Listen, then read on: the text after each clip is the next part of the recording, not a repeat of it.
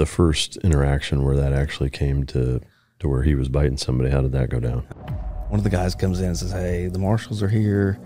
They got a guy in town that's hiding out, and they've been tracking him all over the country, and they got him pinned down to a trailer park." So he was an Aryan Brotherhood on the run. So I thought, well, all right, let's run out here and grab him. I make my way down the hall with the dog. It's a trailer, so the room is really small, but it's full of stuff, full of clothes and stuff. He's in there searching, and nothing. I'm thinking, well, heck, this guy's not in here. He's got out. I just peel back a little bit of the clothes, and boom, here it is. The fight's on. He comes up out of the clothes. Now I'm fighting. I'm in there by myself because nobody else wants to come in because there's a dog in there. But in the back of my mind, I'm thinking, why is my 90-pound Dutch Shepherd not attached to this man? A canine handler that was with me, he comes through the crowd, comes in. And when he does, he's got an MP5 here. And the guy reaches up, boom, snatches it. We managed to get the gun back, and I'm still in my mind thinking, where's my dog? So I'm yelling for him. I look over out the corner of my eye, and I see about that much of his tail sticking out, and he's been under there the whole time, attached. No shit. This guy's like, it's not even happening. Never made a noise. This 90-pound Dutch Shepherd now is practically taking off his calf. It's coming out. It's coming off.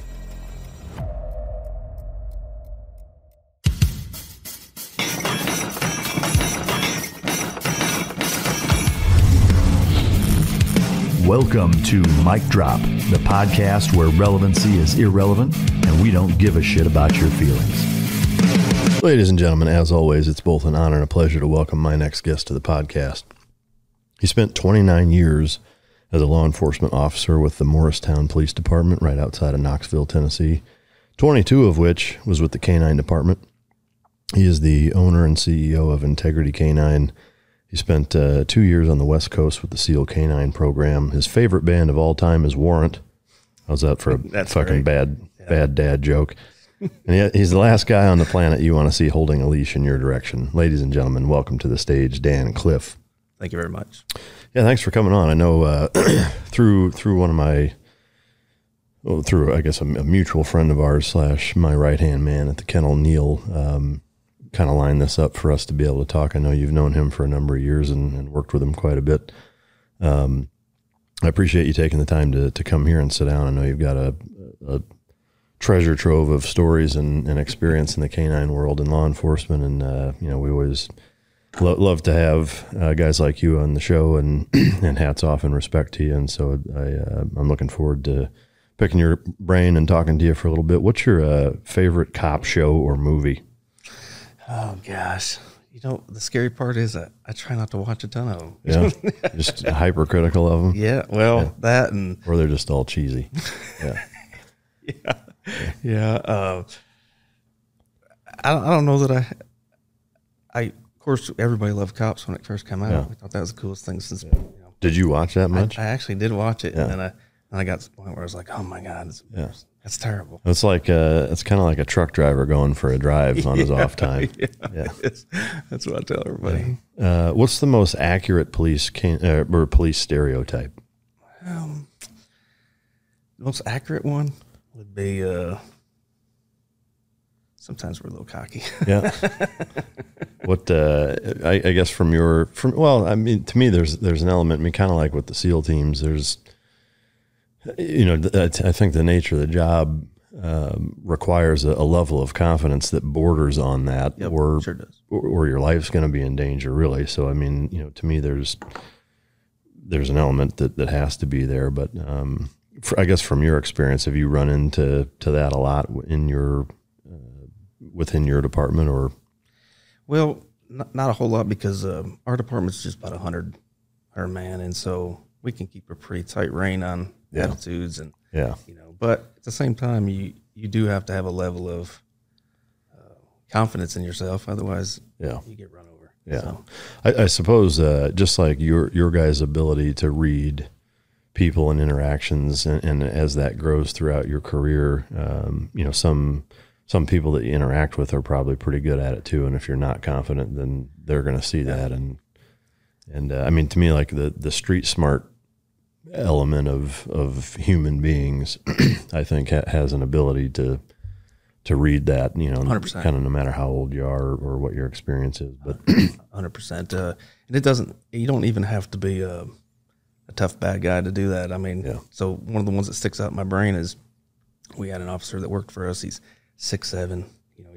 He's a big boy, and we had a young lady arrested, and she was in the hospital and waiting for X-ray, and he changed out the other officer, so he come in to swap out, and she said the moment he walked through the door, she sized him up, even though he's the biggest guy there. Yeah, she instantly said, "Okay, I got him."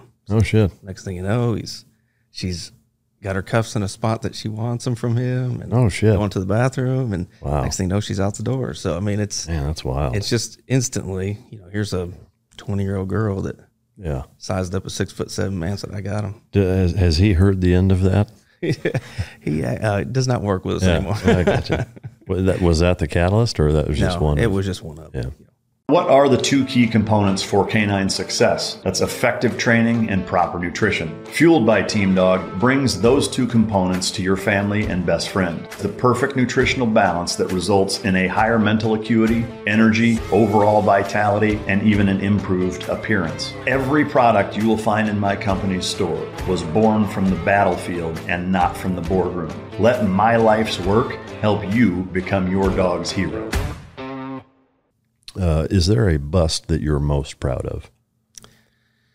Well, probably just being, we had a very large drug organization going on, and it was back several years back, and it's one of the top ones in the eastern part of the United States at the time, not because we are a big agency, but we're centrally located, 4 hours Charlotte, 4 hours to Lexington, 4 hours to everything. And so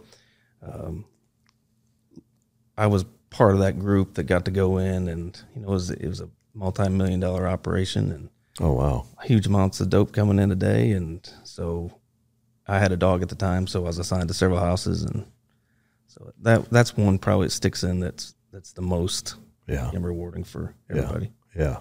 When you say dope, I mean, was it marijuana, or was there back then? It was marijuana and cocaine. I mean, that was our thing. Crack cocaine. But even today, we don't. It's coming back. It is coming back. Right before I left, we started to see it again, but it's not the drug of choice no more. It's either heroin or methamphetamine in our city. So, would you say that? I guess percentage per capita wise, from back in the heyday with cocaine and marijuana, that the heroin and meth replacement has increased? Yes. Like percentage wise, it has. Even? Yeah. It's in fact, it's like when heroin come in, we didn't have heroin for the longest time, and then it just moved in and just took over. I mean, and now, it's nothing for, a weekend to have 5 overdoses. They might not all die, but you're going from call to call. Yeah. The same thing. They're Narcaning them and bringing them in. Are you guys seeing a huge increase with things laced with fentanyl that people don't realize that are too? So most of it comes, it's mixed with something. So then that's usually where our overdose comes in, because they're used to, hey, I use this amount of heroin, I'm good. Yeah. And all of a sudden they're not. Yeah. So. I don't know. Do you guys get into the kind of I don't know if you'd even call it a nuance, but I guess the specifics or the particulars of this whole lacing thing? You hear a lot about it. I don't know much about it. I've listened to a number. Sean Ryan's had a lot of really good episodes on that have kind of explored the Mexican cartel angle. But I'm curious, it seems as a businessman counterintuitive to put a lethal product into an existing product for your customers. I'm curious, do you guys get that far into it, or you're just out there kind of battling it? Yeah, we're just kind of battling it. And I have a theory that they're hoping that there's enough in there that it doesn't kill them, but enough to where it addicts them a little stronger. And so, but usually it's blows their hair back, and they're like, "This is the best shit I've ever." Yeah, that's exactly it. Yep. If you're to compare the type of criminal or the type of crime that was taking place back when it was marijuana and cocaine versus now, do you see a kind of an influx in severity or magnitude of crime that's taking place with Sure. Back when it was marijuana, cocaine, I mean, there was crime to get it. If you're a crack addict, you're going to have it. But with the crystal meth and the the heroin, it just seems like it's so more intense. Yeah. That they have to do so much more to get it, that they're willing to do whatever it takes to get it. Yeah. So I think all our crime raises up. Yeah. You know, you can basically, from 20 years ago, you'd work on night shift, you wouldn't see anybody out. And now you drive down the road and they're all over. Wow. You know, they're walking everywhere, and you got to just wonder, okay, what are they breaking into? What are they getting ready to do? Because that's all they do all night is look for the next opportunity to get what they need. So. Is there almost like a Walking Dead feeling of? It is. We actually joke about that. You know, it's just like we call them the Walking Dead because sometimes it's just they wander and really got no purpose. So yeah, that's got to be tough. I mean, my hat's off to you guys and all law enforcement for just, you know, the shit that you guys put up with. I mean, it seems like such a thankless job, but such a necessary one. I mean, for people that you know, don't think that police officers should be a thing or to defund law enforcement. I'm baffled by that. You know, like it. I mean, to me, it's the one. I mean, you hear the thin blue line, and you see, you know, the bumper stickers and the shirts and the flags and everything, but it's there for a reason. I mean, you know, you guys are the one really gatekeeper or last line of defense between total fucking chaos and everybody else. And I mean, to me, like, I don't want to live in an environment where if shit hits the fan, like, yes, I'm going to do what I'm going to do in the middle of the night, but I sure as fuck don't want to live in a society where calling people that are there to respond isn't an option. Right. You know, like that, to me, that's fucking frightening. It's always baffled me that even the ideology of that is just, and the good thing about it is it happened, and now they see that it was probably terribly wrong. Yeah. Because the cities that did do it are now it's trying to backpedal, terrible. You know, to catch back up, to get police, and nobody wants to go work there. Yeah. I mean, have you guys in your area seen a decrease in support or a difficulty in bringing people on? Yeah, the support is not. We've not seen a huge decrease in our support. Our city's pretty proactive police. They like, you know, you always have an element of the city, but as far as recruiting, it's been terrible. Yeah, and it's not. We're not the only ones. It's everybody around us. Yeah. So nobody wants to. You know, why are you going to go? Half the guys got bachelor's and master's degrees. Why are you going to go work for $35,000 a year? Yeah. God damn, is that what the starting pay is? Yeah, so now we actually raised it up, but you know, up until last year, we're $35,000. Wow. I'm assuming cost of living wise, it's tough to make it even in that area. Yep. Yeah. Yep. And is that not fixable from a tax revenue standpoint? It is fixable, and I think it's going to happen. It's got to happen because most cities around us, the same thing. They're seeing the problem, and I told the guys when I left, I said, listen, you're in a good spot because they'll have to raise it because they just don't have anybody else coming aboard. Yeah. You know? Is there, within the entire department, is a 6-figure salary attainable for a number of guys, or is it like? Close. You can, if you move up, say like I was a captain before I left, and so you can just about attain that 6-figure mark, but that's after 30 years. And you know, in between that 30 years, you got to raise a family on 30 or 40,000 a year. Yeah, that's tough. Yeah, man, I can only imagine. Both when you were active and now, what was your morning routine? Well, since I had my business, I would basically get up about 4 o'clock in the morning, 3:30 in the morning, and I'd go out and do kennel stuff and go in, get ready to go to work and work 12 hours and then come home and work another 6-7 hours at the kennel and go to bed about midnight and start all over. Yeah, that's pretty much 7 days a week. 7 days a week. Wow. So even if I didn't have to work at the police department, then I would have to double up on that in days to catch up with what I needed to do. Yeah. So was Integrity Canine, were you doing all different types of stuff, or was it primarily police canine kind of stuff? Or at first, that's pretty much what I did. Yeah. But I didn't do it a ton to make a living, so to speak. Yeah. I just did it here and there, and just in the police world, you know, these people start saying, "Hey, can you get me a dog? Can you find me a dog?" So, but as the time went on, you know, pet dogs is a big business, and so over the last several years, we did pet dogs. And that's pretty much our main supply of money, but we still do several dogs a year. Yeah. We don't do a ton of them just because we don't want to rack out just anything. So if we get one, then we're going to tell them it's going to take 5 or 6 months for us to complete it for them, and they're okay with it. If they're not, they have to go somewhere else. Yeah. I know that feeling for sure. And so your morning routine now, is it kind of the same? It's just It is about the same. So now it's 5 o'clock instead of 3:30. Taking it easy. Yeah, and then usually now since we retired, so I've added more dogs. Of course. So the routine's the same. I mean, it's usually 11:30, 12 before I'm done. And, get the final cleaning in the kennel and then off. Yeah. I want to take a second to talk about something near and dear to my heart, and that is a staunch supporter of this podcast, which is Bub's Naturals. The hat sitting in front of me here on our coffee table here in the studio belonged to Glenn Doherty. His nickname was Bub. I did 2 platoons with him, and his childhood best friend and another colleague of theirs, Sean is the best friend, TJ is their colleague, started Bub's Naturals, which is a collagen and MCT oil company in Bub's or Glenn's honor. And, for me, it's an absolute honor to be sponsored by and working with a company that, was started in the honor of one of my closest friends and a guy that I went to war with. And, the Bub's brand is not only super quality, collagen powder as well as MCT oil powder, but they also give back to the Glenn Doherty Memorial Foundation. They donate proceeds from their product sales to the Glenn Doherty Memorial Foundation, which, to me just furthers, the mission set on Veterans Day. They give 100% back. So I do believe it's the best collagen on the planet. I like to mix it in with morning coffee. The MCT oil powder, the same thing.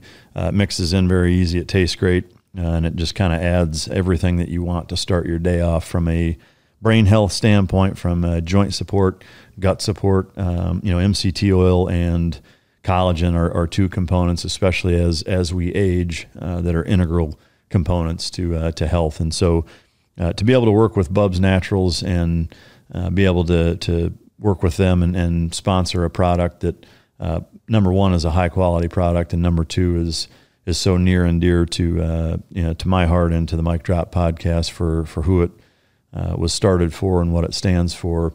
It's just it's an amazing place to be. So it is Whole30 approved.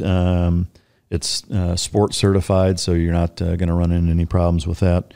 And I will say that right now they're offering 20% 20% off if you go to bubsnaturals.com and use the Mic Drop code. So I really highly encourage you to try it out, incorporate it into your day-to-day for joint health, for brain health, for cognition, for gut health, and to support an amazing organization that does a lot of things in Glenn Bub's honor. So go to bubsnaturals.com. Mic Drop is the code, 20% off. Are you originally from that area? So I'm originally from upstate New York. Really? Right outside between Rochester and Buffalo, right on Lake Ontario. So yeah, I moved down with my parents when I was 16. Oh, okay. And so that first 16 years you spent in upstate New York? Yes. What was that like growing up there?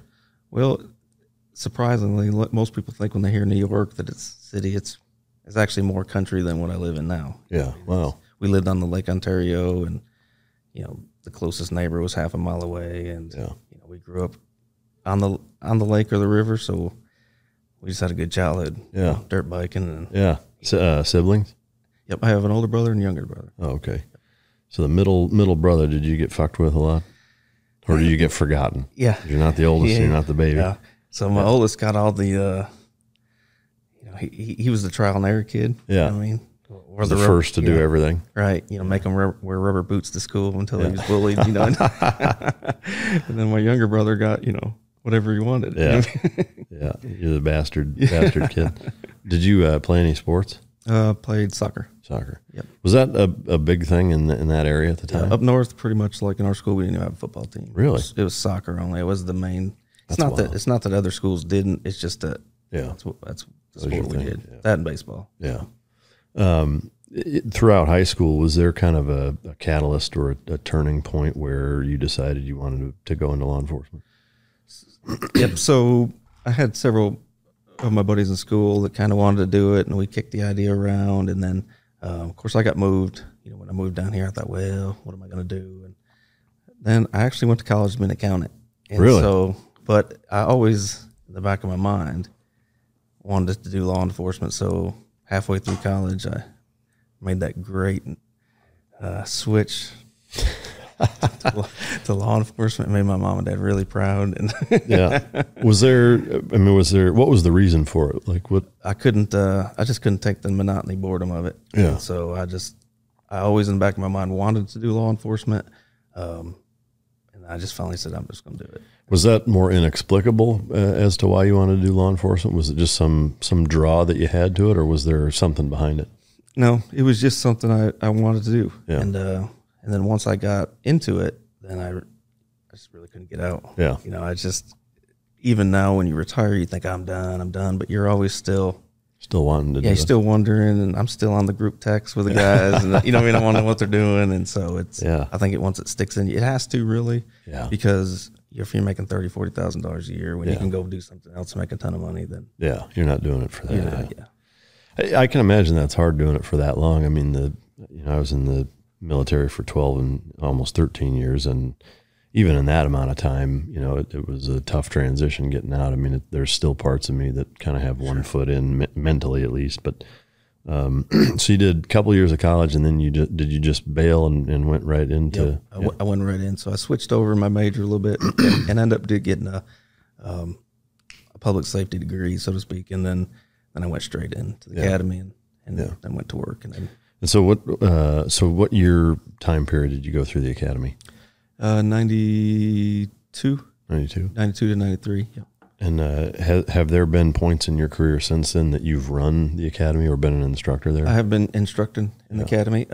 That was probably several years ago when I did that, and then I just got out because, you know, once my career took off and I was doing this special assignment and that special assignment, I just didn't have time to do it. But was there a huge disparity from when you went through it versus when you were an instructor, or did you try to keep the gatekeeper mentality the same? It tried to keep it the same.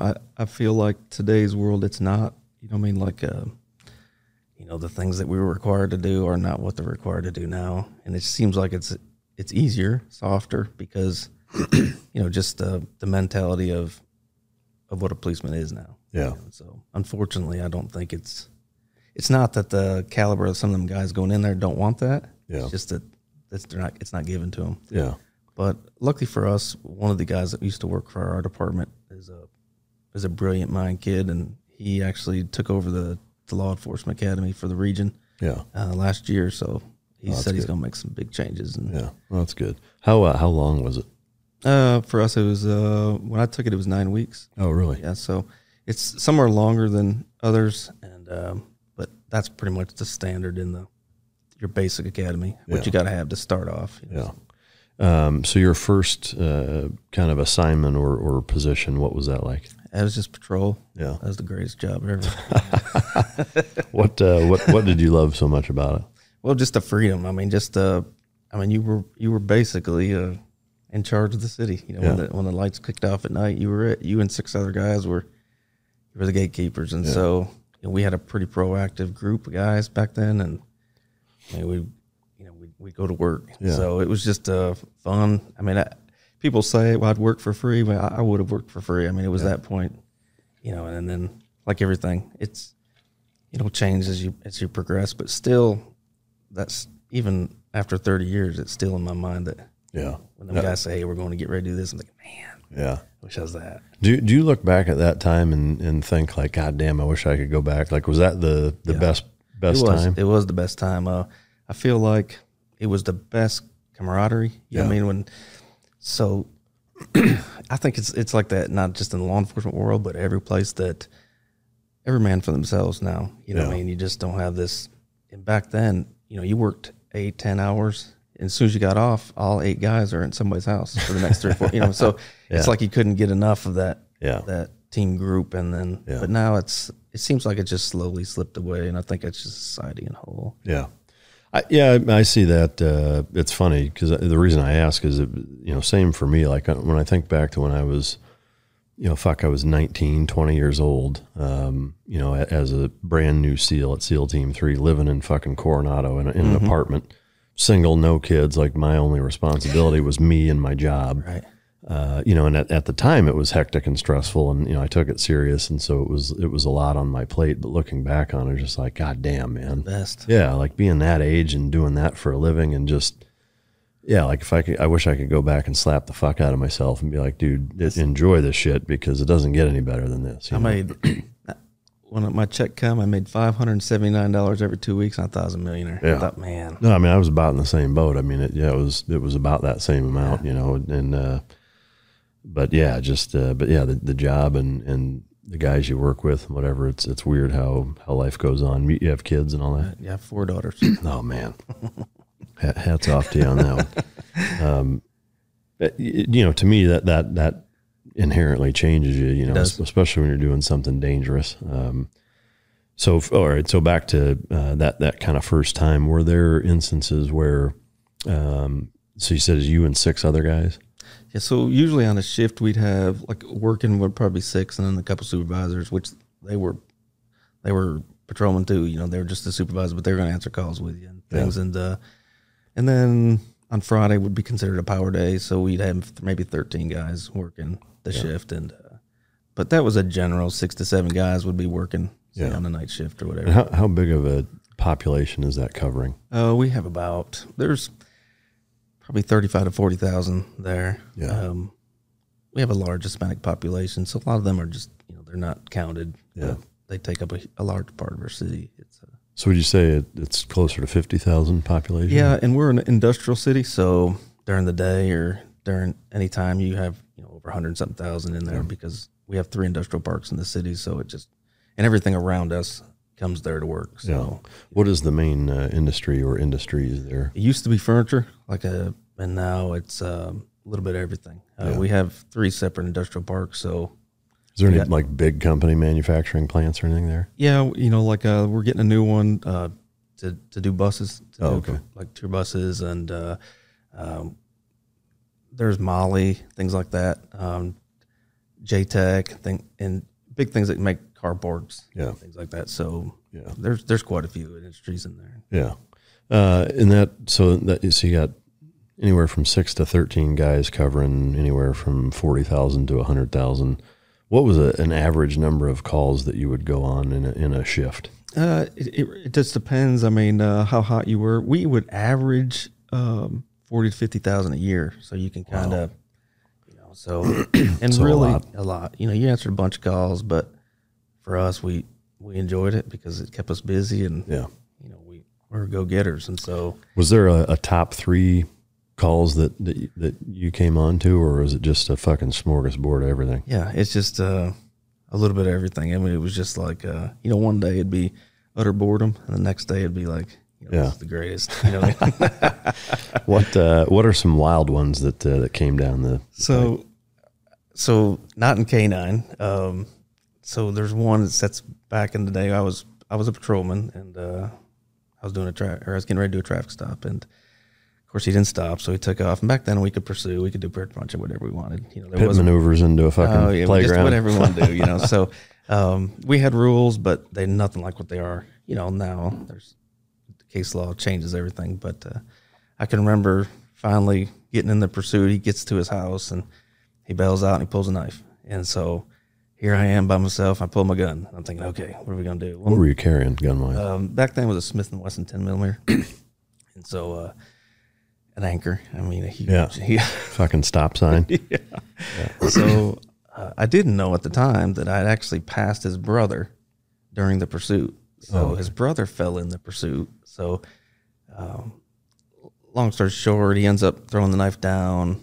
We get into it, fight, and we're fighting there quite a while. By then, I don't have any vest on, no shirt on, no gun belt on. It's off. And next thing I know, I'm on the second story of this building, and I've got 2 220-pound guys. Holy shit. Beating me to death. And so I kick one off the porch thinking, well, this will work. He goes off 2 stories. Sure, he's going to stay down there. But he come back up. God damn. And then so instead of using the key, they used me to open the door. So they put me through the door. And then we end up going through the glass table. Holy fuck. And I mean, at this point, are you like fighting for your life feeling? It's I have no I have no gun, no nothing. So your gun just it's laying out there in the yard somewhere. Holy shit. So at this time, I'm thinking, oh man, this is gonna hurt. This is bad. But just a few seconds later, guys showed up and took care of things for me. But that's the difference between now and then. Like now, I'd be like, I don't do that no more. Yeah. Back then, it was like, that's great. Like for you personally, or because of the response?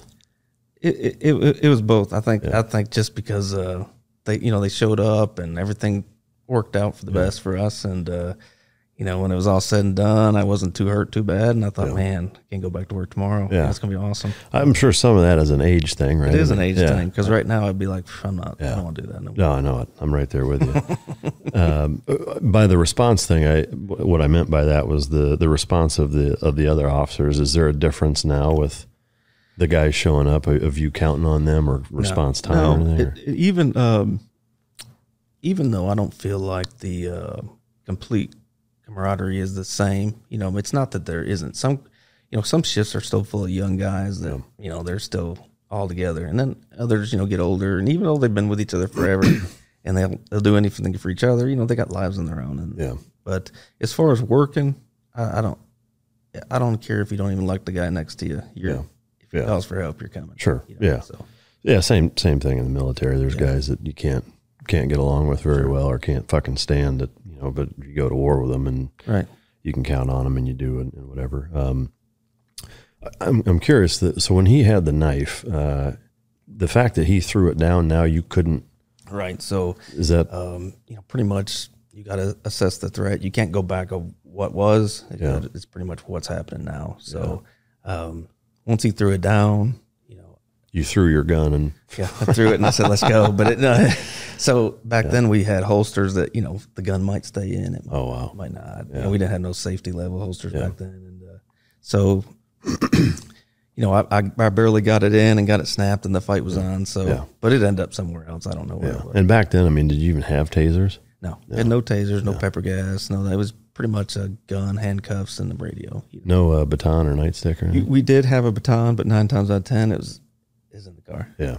So was it the collapsible one or the fucking? It was the full. Yeah, it was the full. And which is why it's in the car. Yeah. Exactly. One thing I know, for most of the hard chargers out there that drink a lot of coffee throughout the day, is that one of the problems is anxiety, jitters, or that crash in the afternoon from drinking it. So that's why I started working with mud water. It's a coffee alternative with 4 adaptogenic mushrooms and herbs. It's got a fraction of the caffeine of a cup of coffee. So you get that same kind of energy boost and mental clarity without those jitters and anxiety and crash that you do with coffee. Each ingredient was added for a purpose. It's got cacao and chai for mood and a microdose of caffeine. It's got lion's mane for alertness, cordyceps to help support physical performance, chaga and reishi to support your immune system. It's got turmeric for soreness, and it's got cinnamon for antioxidants. It tastes great. From a favorite ingredient standpoint, I'm a big fan of the lion's mane for alertness. My day is pretty busy, and I have a lot to pay attention to and keep track of, and so that helps me out a lot. But again, there's a host of beneficial ingredients. I actually like to throw a little bit of monk fruit vanilla drops with just a little bit of heavy cream, and it gives me that kind of vanilla latte esque flavor to it. Mudwater is Whole30 approved. It's 100% USDA organic, non-GMO, gluten-free, vegan, and kosher certified. And one of the big things that I love about this company is that they donate monthly to the Berkeley Center for Science of Psychedelics, as Mudwater believes the country is in a mental health epidemic and sees psychedelics as useful tools for individuals with depression, PTSD, anxiety, and other mental health problems. That really strikes a chord with me as I see a lot of veteran communities that have benefited greatly from projects such as the Berkeley Center. So right now, Mudwater, which is mudwtr.com/Mike, to support both my show and use the code Mike for 15% off your order at Mudwater. So again, that's Mudwater, mudwtr.com/Mike. And use just Mike, all caps, MIKE, for 15% off your total order, and try these amazing products out. We did go to an optional that you could use a collapsible. So at one point I went on bicycle patrol. So Oh, really? I stayed on there about 4 years. So I had a collapsible one there. Yeah. So I'm curious about that. When you went on that, I mean, let's say you said it was 4 years. Yeah. Did you get in way better shape being on that? Man, it was unbelievable. Yeah. We ride 40 to 50 miles a day. Holy shit. And so, we got full gear on, Yeah. but we just in way better shape. And then the dynamics of the city, how it was laid out, like the inner part of the city or whatever, it'd be nothing for us to beat a patrol car to every call. Oh, shit. Just because, they got to Yeah. stop here and stop there, and we could cut through. Yeah. And we'd work night shift and go to every club we could and hide out. And Yeah. for the first year and a half, they really couldn't understand that we had bike patrols. So they weren't looking for two guys on bicycles. Yeah. So Your dick, did you get used to your dick going numb all day? man, I mean, because that, like, after a while, like the first 6 months I was on that bike, I thought, what am I doing? yeah, I'm never going to have kids. Yeah, this is ridiculous. Yeah. And then all of a sudden, it got, I don't know if it just went numb or I just couldn't feel it no more, but it just, it went away. So You guys, any type of like healthy competition, bike cop guy, like where you're racing or fucking, oh yeah. anything like So that? the other guy that was on bike with me, I actually graduated with him at high school. So we'd known each other, and he was a lot better shape than I was. We were about the same build, but he was just an athletic kid. And so we'd always constantly, Yeah. I bet you I can beat you. I'm thinking about it. Like the bike cop thing seems like a really smart idea in those urban environments. But I also, to me, similarly, like a dirt bike, like a modest dirt bike, a smaller, light, agile dirt bike would make a lot of sense too for that same reason. Like that, you're fucking beating everybody. Yeah. Like a little enduro or something like that. I mean, I'm surprised why they don't have that. I mean, obviously there's motorcycle cops, but they're on big fucking, Goldwing kind of cruisers. I mean, is that something that has ever been brought up? Never. Never. I don't even think it's on people's mind. I think it's either one extreme or the other. Yeah. So one thing I was surprised, I was in DC back around the holidays, and there was, the police presence, I think per capita is by far the highest in DC, because you got, Capitol Police, you got federal Secret Service, there's fucking cops everywhere there. And, but there were like these hood rat fucking gangs of guys running around on 4-wheelers and dirt bikes and like wheeling through parks and like they'd be in a big group of like fucking 25 or 30 of them wheeling, like taking over the entire fucking street, and they wouldn't do anything about it. No. I was really surprised. I was like, like they're yelling at people for, walking somewhere where they're not supposed to walk, and like, almost arresting them for like, walking through a piece of the yard of some Capitol building that they're not supposed to be on. And then there's these dudes that are just like terrorizing the neighborhood. They're like, now we have a standing order not to chase them. Do you know what? Well, yeah, it's all due to case law. Basically, it's all, like back in the day, there wasn't no liability. You know what I mean? Hey, if you did something wrong, it's your fault. Yeah. Now it's everybody else's fault but their own. So pretty much most departments have a very limited pursuit policy, and it really has to be more. The severity of the pursuit has to outweigh even the crime. You know what I mean? It has to. So it's very difficult. It's murder, things like that. Other than that, you're just not going to do it. It's just not. Yeah. No, I mean, I guess it makes sense. I get it. I just, it's weird to see, that it's like they're not almost, I mean, like they were clearly like mocking and like trying to fuck with them, and it's just like, man, what the fuck? Who are these idiots? But it pissed me off seeing them get away with it, but and I'm sure it did the police too, but it was probably, Yeah, no, I guess they chase them and they run over fucking kids crossing the street or something, and then it's the cops' fault. And, it is. And then he's got to live with it too. So no, that makes sense. All right, so how long were you in the patrol sector or section for? So basically, I was in patrol my whole career. So we have, which is rare, right? Yes. Yeah. I mean, so I wanted to stay in patrol. I had opportunities to move to TVAC division or things other than that, but I did not like the inside. Same reason I didn't want to be an accountant. Yeah. I didn't want to sit in an office, and I want to be out and do what I want to do. So I stayed in it. I worked patrol for a few years, and then I went to bike patrol for a few years, and then I went back to patrol, just straight patrolman for a few years, and then I went into K9 after that. So, and then from K9 I was promoted, and I was in charge of canine, but I was also in charge of a shift. So I did both of those. And then I had a dog all the way up till basically I retired. So I had 4 dogs in between that cycle. Wow. So your first dog, what was that experience like? My first dog was, the city itself had never had a dual purpose dog. They had single purpose dogs, but never dual purpose dogs. So Single purpose detector, Yep, narcotic only detector dogs. So me and another guy were the first ones to get dual purpose dogs, and we didn't know what we were doing. Yeah. It was just like, when I was getting a new dog, I was getting my first dog, and the vendor that we got it from pulled up in my driveway, and when I looked out, I noticed the leash was sticking out the car door. He reached and grabbed the car door and opened the door, and the dog's in a muzzle, and he's like, "There you go."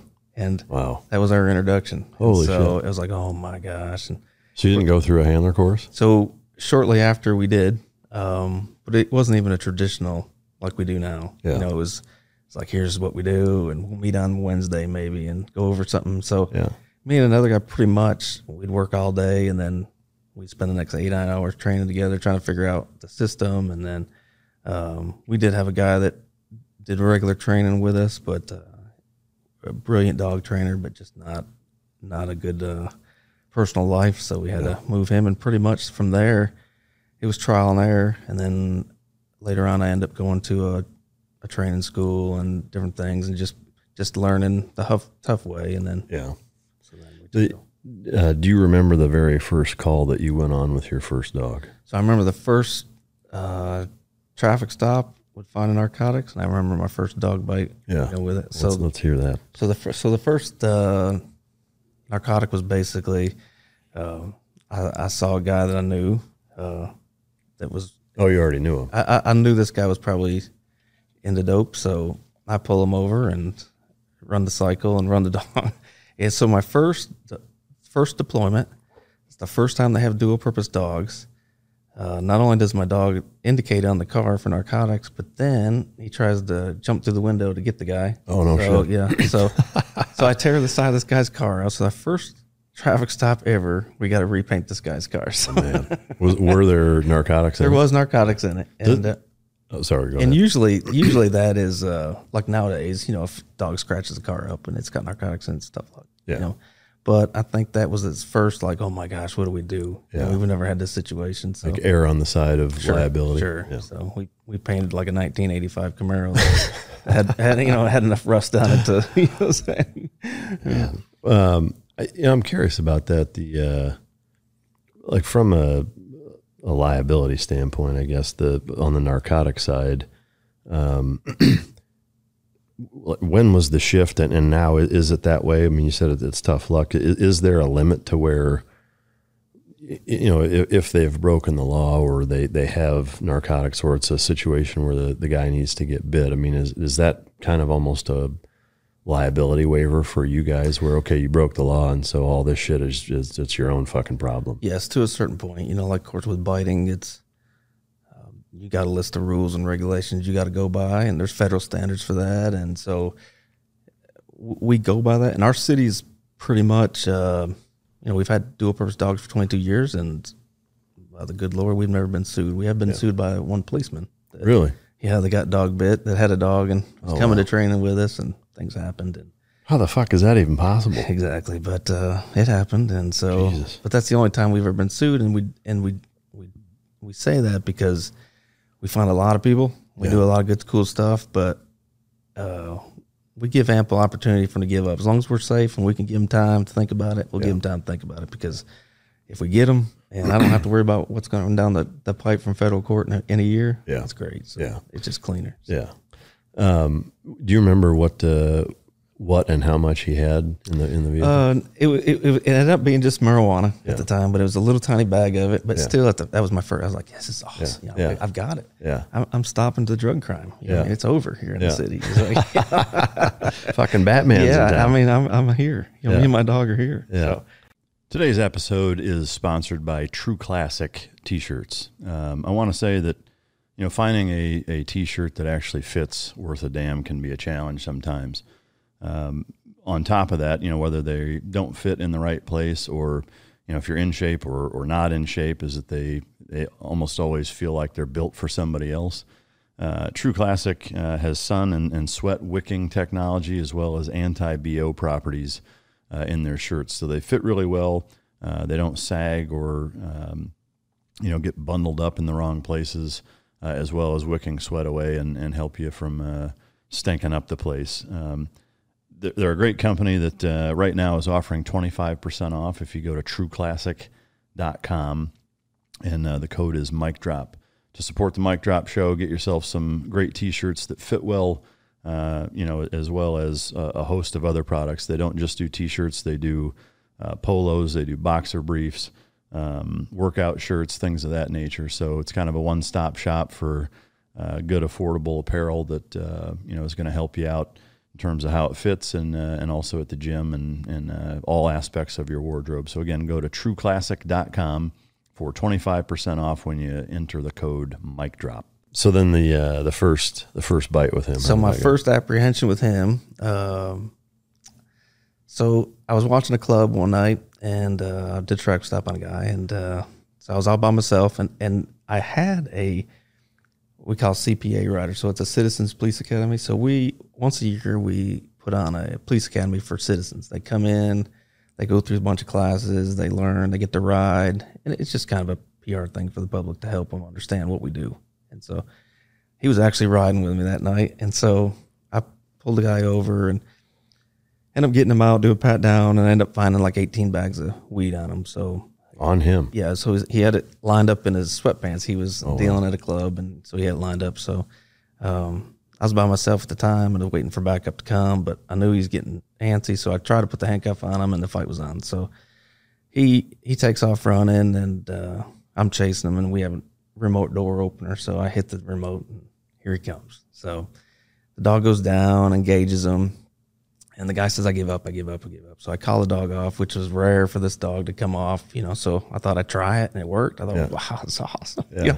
So he comes off, and I go up to grab him, and when I grab him to do a little sweep to get him down, he comes up and just clocks me. So I'm seeing stars. I can barely see what I'm doing. The bad guy. So shit. Yeah. So now he's engaged me. So when I kind of come to my senses, I look up, and probably 50 feet away, he's got my dog picked up, because the dog is now reattached to him, re-engaged him. And he picked him up like he's done bite work his entire life. He swung him up, put him on his shoulder, and off he went. No shit. So he's running down the street. I'm kind of sideways thinking, where am I at? What am I doing? Holy fuck. And there's my dog. His tail is just ding, ding, ding, ding, ding. He's thinking, this is great. This is all part of the game. Yeah, this is beautiful. And God so I finally caught up to him. And but in between that, before I caught him, the guy, I don't know if he watched on you. I don't know what he did, but he knew how. He basically took that dog and slammed him into the concrete and the curb and tried to get him off. When he didn't, he just spin him back up so he could hold him correctly. So then he'd run him down again and slam him again. And Jesus. So in between that time by the time I caught up to him and got him finally down to the ground, of course the dog had latched on, and it just basically opened him from here all the way here, from swinging him. And so he finally gave up, and I ended up getting him cuffed. And God damn. But he was just like, well, no big deal. He'd been out of prison 18 days, so it was no big deal to him. He just, fuck me. Yeah. So I'm curious. I mean, putting myself in your shoes, that would be dicey to determine, especially in that situation, how you go about. So, okay, you catch him, but like you don't want to tackle him because the dog's on his shoulders. On his shoulders. So how did you? So I end up catching up to him and grabbing a hold and trying to slow him down a little bit, and he actually tripped over the curb. But at the time, the little dog I had he's a 60-pound Malinois, and just a bad little dude. He tough motherfucker. Yeah, he's just a tough dude, and he was gashed open on his leg, but he just enjoyed it. Yeah, it was part of the game to him. So I knew pretty much at this point the dog's not going to come off because of what I watched him do. Yeah. So when we got down to the ground, I really kind of forgot the dog was even on. You get in tunnel vision, and I got him handcuffed, and then got the other one cuffed, and realized my dog's still attached to him. But it was an eye-opening experience though, so much as because we were kind of left to ourselves to figure out the game. We got dogs and went through a little class, but I mean, really. So this was in the 90s. So this would be the first 2000. So okay. 2000. So, we trained the best we knew how to train, Yeah. but it was go down, bite a guy in a bite suit. That's a good boy, and then go get him off and take him to the car. Yeah. You know what I mean, or fire him back up. And this is the first time, the dog engages. Yeah. And I look up and the guy's picked my dog off and he's running off. I'm thinking, what? Nobody's ever told me that's going to happen. It can't happen.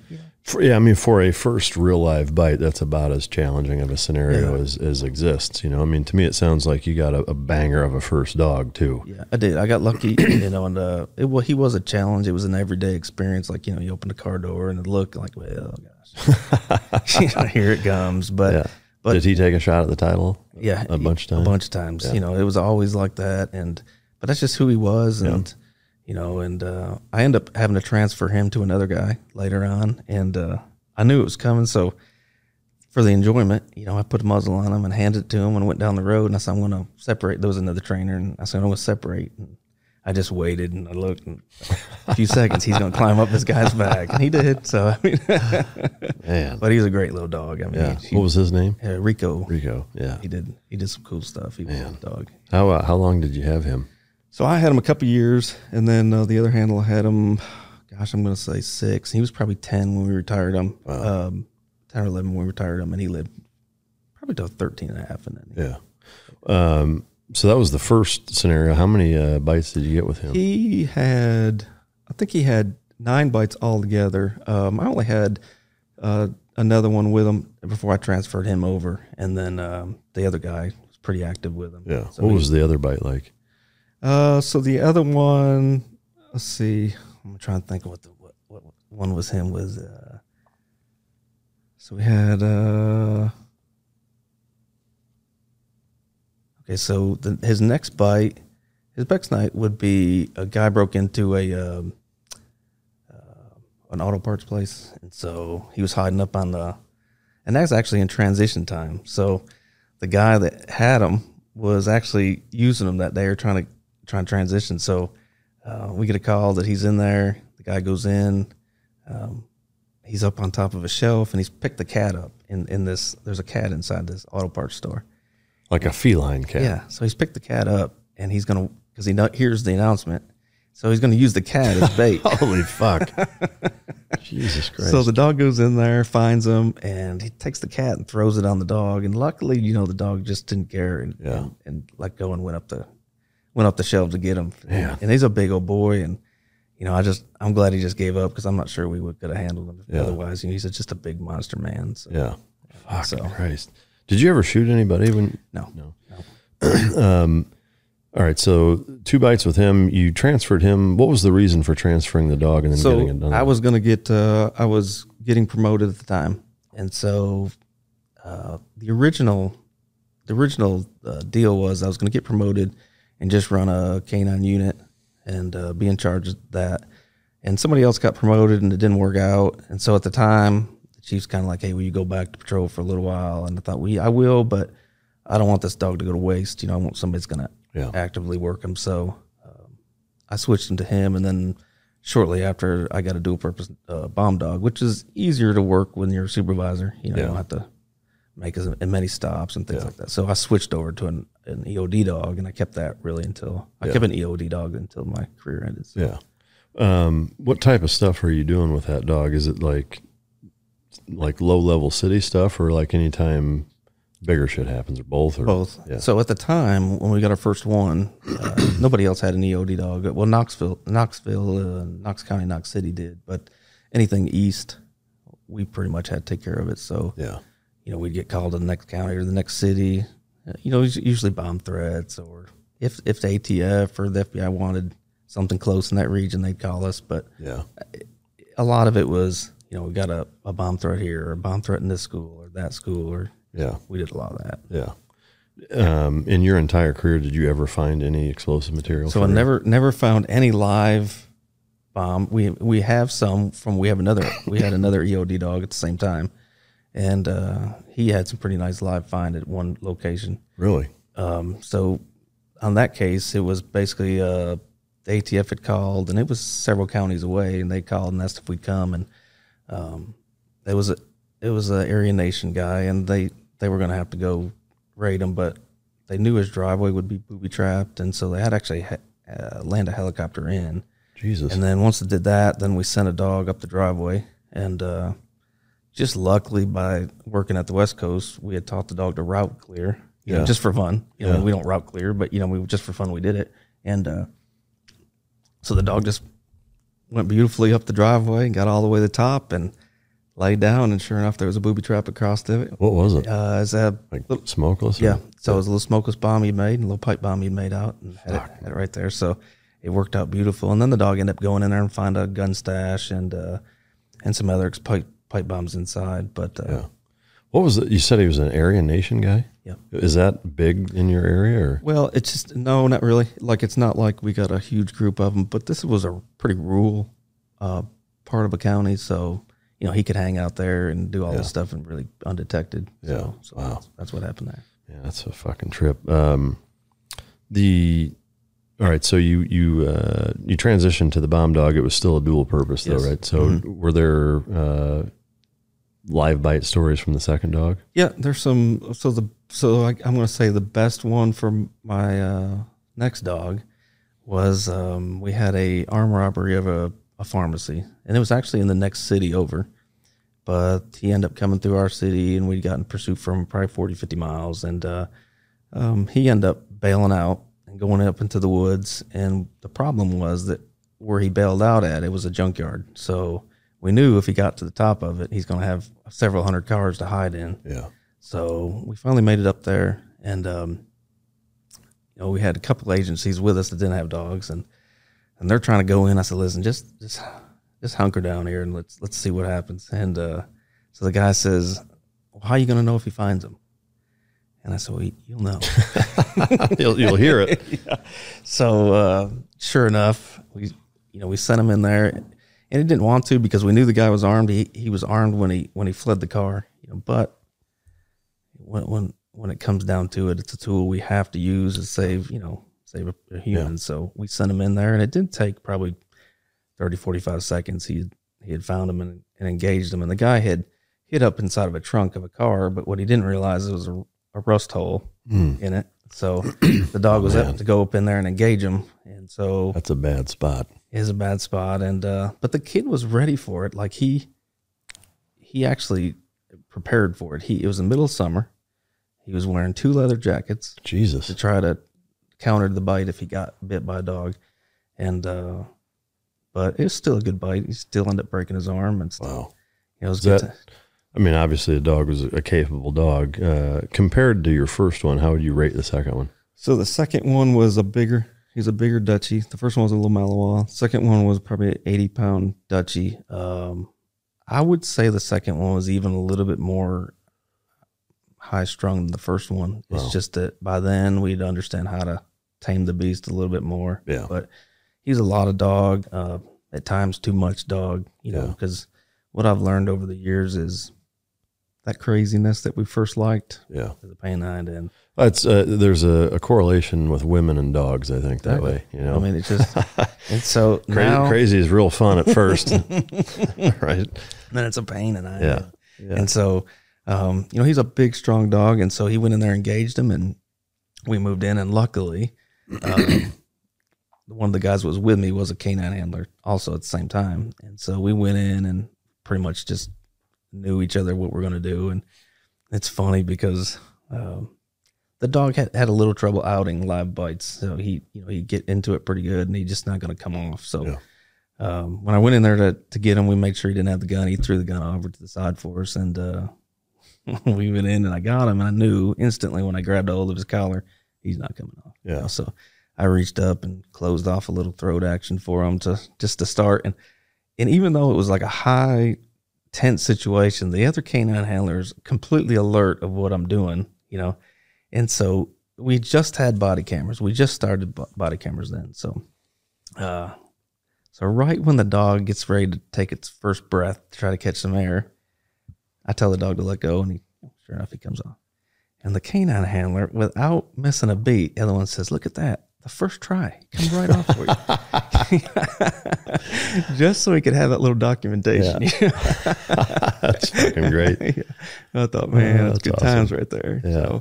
So that dog broke his fucking arm. Huh? Yeah. So so right after that, about a week later, we had a class with a federal DA, and so the DA is going to teach on liability and use of force and everything. So he comes into class, and me and a couple other guys from the department are in there, and so he already knew I was in there. I didn't know at the time, but so he walks in, he starts talking about this dog and how he had a client, or that they had a defendant come into the federal court, and I'm thinking, oh my gosh, that's me. He's talking about me. So he says, this big black duck shepherd on this camera is mauling this guy. And I'm like, oh no, I'm thinking he's going to make mine out of a case of what not to do. Yeah. So he says, is there anybody in here that would know that dog? And I was like, oh, so I said, yeah, that's mine. And he goes, you broke his arm? And I said, yeah. I said, it ain't my fault. Yeah. So, he wouldn't have got bit if he hadn't ran. Yeah. And so he looked, and then he smiled big, and that's the coolest thing we saw in court all week. And I thought, whoo, man. Yeah. Fuck. He said, that was great. Yeah. That's fucking amazing.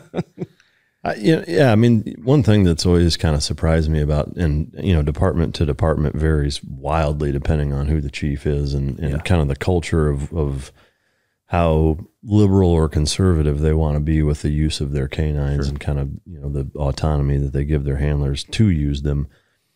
But it's always under the guise or backdrop of liability. It is. Which to me seems counterintuitive when you're contrasting it to tasers and fucking guns. Right. It's like I would always rather, to me, the dog bite is the lowest on that totem pole, because with tasers, it's like when you basically remove the person's physical ability to do anything. Like, I mean, you've seen people fucking hitting their heads on curbs or fucking giving them heart attacks. Mm-hmm. I mean, if they got a pacemaker or something, I mean, there's just, like, I would always rather send a dog before tasering and for fuck sure before shooting them. Yep. So to me, it's like if I was a chief and I had a dog unit, I'd be like, fucking use them. Like, you use them as much as you can. Right. Like, always default to using them before you use everything else, if you can, if it makes sense, but I think a lot of it is the visual impact. Like, so when you get a dog bite, it's bloody. And so that's the visual that I think scares everybody. But, with our chief, we were extremely lucky. He basically said, listen, this is your unit. Yeah. This is the parameters you got to keep it in. And we're very, they were nice parameters. I mean, he said, this is where I need you to be. Yeah. And so I said, we can do that. And he said, you have canine problems. I don't have canine problems. So he said, if it needs to be fixed, fix it. If you need to use it, use it. And so we were very lucky. In fact, we never had any grief. Yeah. Chief. I mean, whatever we did, as long as we did it correctly, I mean, he just. Yeah. How long was he the chief when you were there? He was actually a patrolman when I was a patrolman. So we pretty much been there for 30 years. I mean, once he became chief. Once he became the chief, within less than a year, he had dual purpose dogs. So. No, I mean, once he became the chief, how long was he the chief for? Oh, he still is. Oh, no shit. So he's still there. Yeah, he's. Is that common? It is common when they're a little bit younger when they go, but he will retire soon. He's at his age where he can go ahead and leave, and pretty much he's not making any more money from his retirement. So he's. Is there, and maybe it's different department to department, excuse my ignorance on it, are there term limits for chiefs? Is that nationwide? Yeah, it's pretty much. It's of course it's an elected, not elected by the people, but it's elected by the council. So they choose whether he stays or goes. I got you. Do they review that every so often? Sure. It's pretty much yearly. No shit. So with us, we're civil service, so they can't just come in and fire us. There has to be a cause or reason. But with the chief, I mean, he's not under civil service. So if today they decide, hey, you're not the best fit, then he can go. Yeah. So. As you guys know, I am a gun advocate. I'm a 2A supporter. I have been my entire life, served in the military. I carry a gun with me pretty much everywhere. And I recently came across and became a member of USCCA, the United States Concealed Carry Association. And I want to tell you about this group because they're a phenomenal, patriotic company that understands the advantages and the importance of carrying a concealed gun responsibly. One of the biggest issues, I think, with the anti-Second Amendment crowds these days is the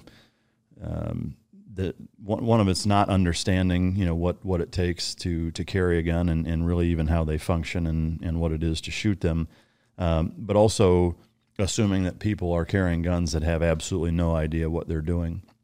What I love about USCCA is that they have 200 easy to understand videos that give you a lot of training. It's not just firearms training, though. It's laws that are constantly changing. It's the legalities of, if you find yourself in this situation, this is what's legal, this is what isn't. It's kind of a step-by-step process that gives you advice and counsel on how to operate a concealed weapon, both within the parameters of the law and also from a morality standpoint, kind of the right way to go about it, which is a critical component. Speaking of the legality aspect, they also provide liability insurance. If you are a USCCA member and you get into a confrontation where a concealed weapon is used, they provide that insurance for that scenario, which to me is priceless. And it's also very necessary should you find yourself in that position.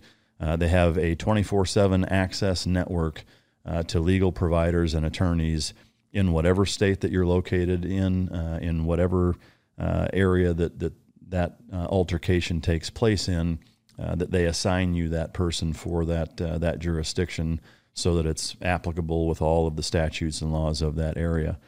The initial sign-up fee is as low as $29. They have different levels that you can go 1, 2, and 3 to become certified.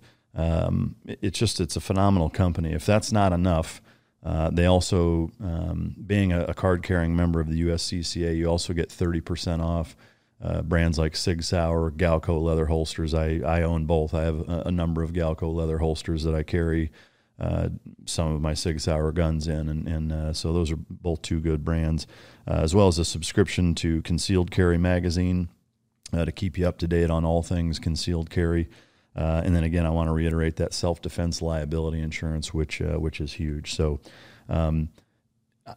I think, with the state of our country and where it's at, being a responsible citizen means that should you find yourself in a position to protect others, I think you should put it on yourself to do that, and it's the right thing to do. You don't want to do that haphazardly, though. So, I don't think everybody should just go out and grab a gun and not know what they're doing. I think responsible gun owners should carry guns and use them should they find themselves in that position, and we all take it upon ourselves to be the protectors of those who cannot protect themselves. And I think the USCCA is a phenomenal organization that bridges the gap from your average everyday civilian that wants to get involved to somebody who actually can be a protector and make a positive net difference in society. So great group. I'm honored to have their sponsorship, and that's the United States Concealed Carry Association. If you go to uscca.com/mic drop, you can get this process started, become a card-carrying member, along with 650,000 other card-carrying members across the United States. Phenomenal organization. I can't say enough good things about them. I am a card-carrying member, and they're just a great organization. So again, that's uscca.com/mic drop. All right, so he breaks that guy's arm. Were there any other bites with that dog that were pretty significant? Or cool stories? Let's see. It wasn't the great. There wasn't a ton with him. He found a lot of people, but he had another couple of dog bites, but they were just kind of dog bites, go in there, get them off and be done with it. I mean, just people that were, they want to come out of the basement or didn't want to come out somewhere. But you said he found a lot of people. Did most of them give up once he found them? Yeah, 90%. So one of the funny stories is, we have a robbery and a stabbing. So the guy ends up stabbing a guy, and he ends up fleeing in some kudzu. That's just a vine that grows crazy, in the south. So he ends up fleeing in it, and all the police get there, and they're surrounded it, and they're been out there 45 minutes or so trying to get this guy to come out, and he won't come out. I'm not working, but I'm just happen to be driving my truck, my regular truck, and I got my police dog with me, just hanging out with me. And they call me and they say, "Hey, can you come over here?" And so I come over. I'm in shorts and t-shirt. Luckily, I got my gun, And so I pull up, and there's another guy on a balcony, and he sees me get out, and the dog just kind of had a presence about him. So even with your regular society of the people we deal with, they understood that dog when he got out, he meant business. So as soon as I step out, there's a guy on the balcony. He says, "Oh, dude, you better come out." He says, "Diego is here." So this guy jumps out like a rabbit, and here he is. I have a dog that's foaming at the mouth, trying to get him. And he's got 5 officers over here pointing a gun at him. And I said, "Just walk towards me." He said, "No way." Yeah. He said, "I'll take my chance with the 5 guns other than that dog." And it's really just with them dogs. It's almost like a presence, it's just, yeah, no, I mean, it stops so much behavior just by them being there. So. Yeah. I mean, I've seen it a ton of times. Even, I've been, traveling with dogs or in scenarios where I've seen very, very similar stuff where guys will take their chances with 3 or 4 fucking dudes, but a fucking 65-pound fucking dog jumps out and they're diving through the fucking window to get away from it. It's wild. Yeah, we cleared out a bar one time. They were having, it was all out brawl inside, and there was 8 of us. It was on a Friday, and so it was 8, and there's 4 more coming. We go inside there, and they're not going to listen to us at all. They're brawling, fighting. So, at the time I had my first dog, and my sergeant just says, "Just go out and get him." So I come out, and I just reel them in the long line, and they're coming out the windows. They're coming out. So one 60-pound dog cleared out 300 people. Wow. Did he get anybody? Or no, they just cleared out. They were gone. And so I thought, man, this is great. Yeah, that's fucking wild. How long did you have that second dog for? So I had the second dog 8 years. 8 years. Yep. So, and so did you just retire him because of age? And then, so what was his name's Diego? Diego. Yep. So then your third dog, what was that? So I had in between, and I take this back. I had another dog in between the first one and Diego, but I only had him for about 2 years, year and a half. I had no bites with him. He was a EOD dog. He was a dual purpose dog, but so he was just and then I transferred him over. So when I got Diego, we got Diego. When I brought him home, the next guy that was in line to be a canine handler, I said, "Listen, this is your dog," And so when he come to the house and the dog is trying to break down the fence to get him, he called me and said, "That ain't my dog." So I ended up having to swap my dog with that one and take over Diego. Because he said, "It's my first dog. That's not what I need. That's too much for me." Yeah. So the shepherd was kind of a laid back dog. He was a nice patrol dog, but just laid back. Yeah. And he did have some pretty good, so one of the craziest things with that dog, and it would have never happened if I had the Malinois, because he would end up biting everybody at the scenario. But so I end up going to so we get an alarm call. I'm actually going on another call, and we get an alarm call at a store, which is an Indian run store. So they're pretty particular about who works there. It's pretty much family and family only. So I drive by and look through the window, and there's a white guy standing behind the counter, and I'm thinking, okay, something's terribly wrong here. So I go down the street, I park, I come walking in, and I look in on the corner, and he's coming to the door. So I approach the door a little bit, and he sees me and tells me, say, "Go around the back. They're robbing us. Go around the back. They're going out the back door." And so I just held my ground because I was thinking something ain't right. He goes out the back, and so I'm thinking he's coming back. So he comes back, unlocks the door, and says, "They're robbing us. They're robbing us." And I look down. He's got a handgun. And so I tell him to get on the ground. And sure enough, the fight's on, and he gets away and he gets down. So as I'm running, I'm thinking, this is going to be the greatest dog bite of all time. This is going to be beautiful, because my dog's tearing the cage down to try to get out, because it's all happening right in front. So I hit my door kicker, and I'm running, and I'm thinking, at any moment, nothing. I kick it again, nothing. And so what happened, unbeknownst to me, was there's an antenna up there, and it broke off. And so I got a few feet out of range from my door kicker. Oh, fuck, man. So here I am chasing this guy, now thinking, oh, man. And so I end up chasing him. He runs around a house, and I chase him. He runs around the house again, and I'm thinking, okay, he's about to set me up. So I stop and turn around and go the other way, and sure enough, he got down in the corner waiting for me. He had his gun out waiting for me to come around. Damn. And so in the meantime, I had told the next guy that pulled in, I said, "Jump in my ride, bring the dog down here." And so so the guy standing there, and two of the guys that work for me are coming down off the ridge, and he doesn't see them. So they just come in and bum rush they bum rush him down. And then the same time, the door kicker, when the truck pulled in, activated. Oh, shit. This is going. This is going bad. Yeah. So now they're down there fighting with the guy with the gun. The dog is coming across this field wide open to him. He can see it.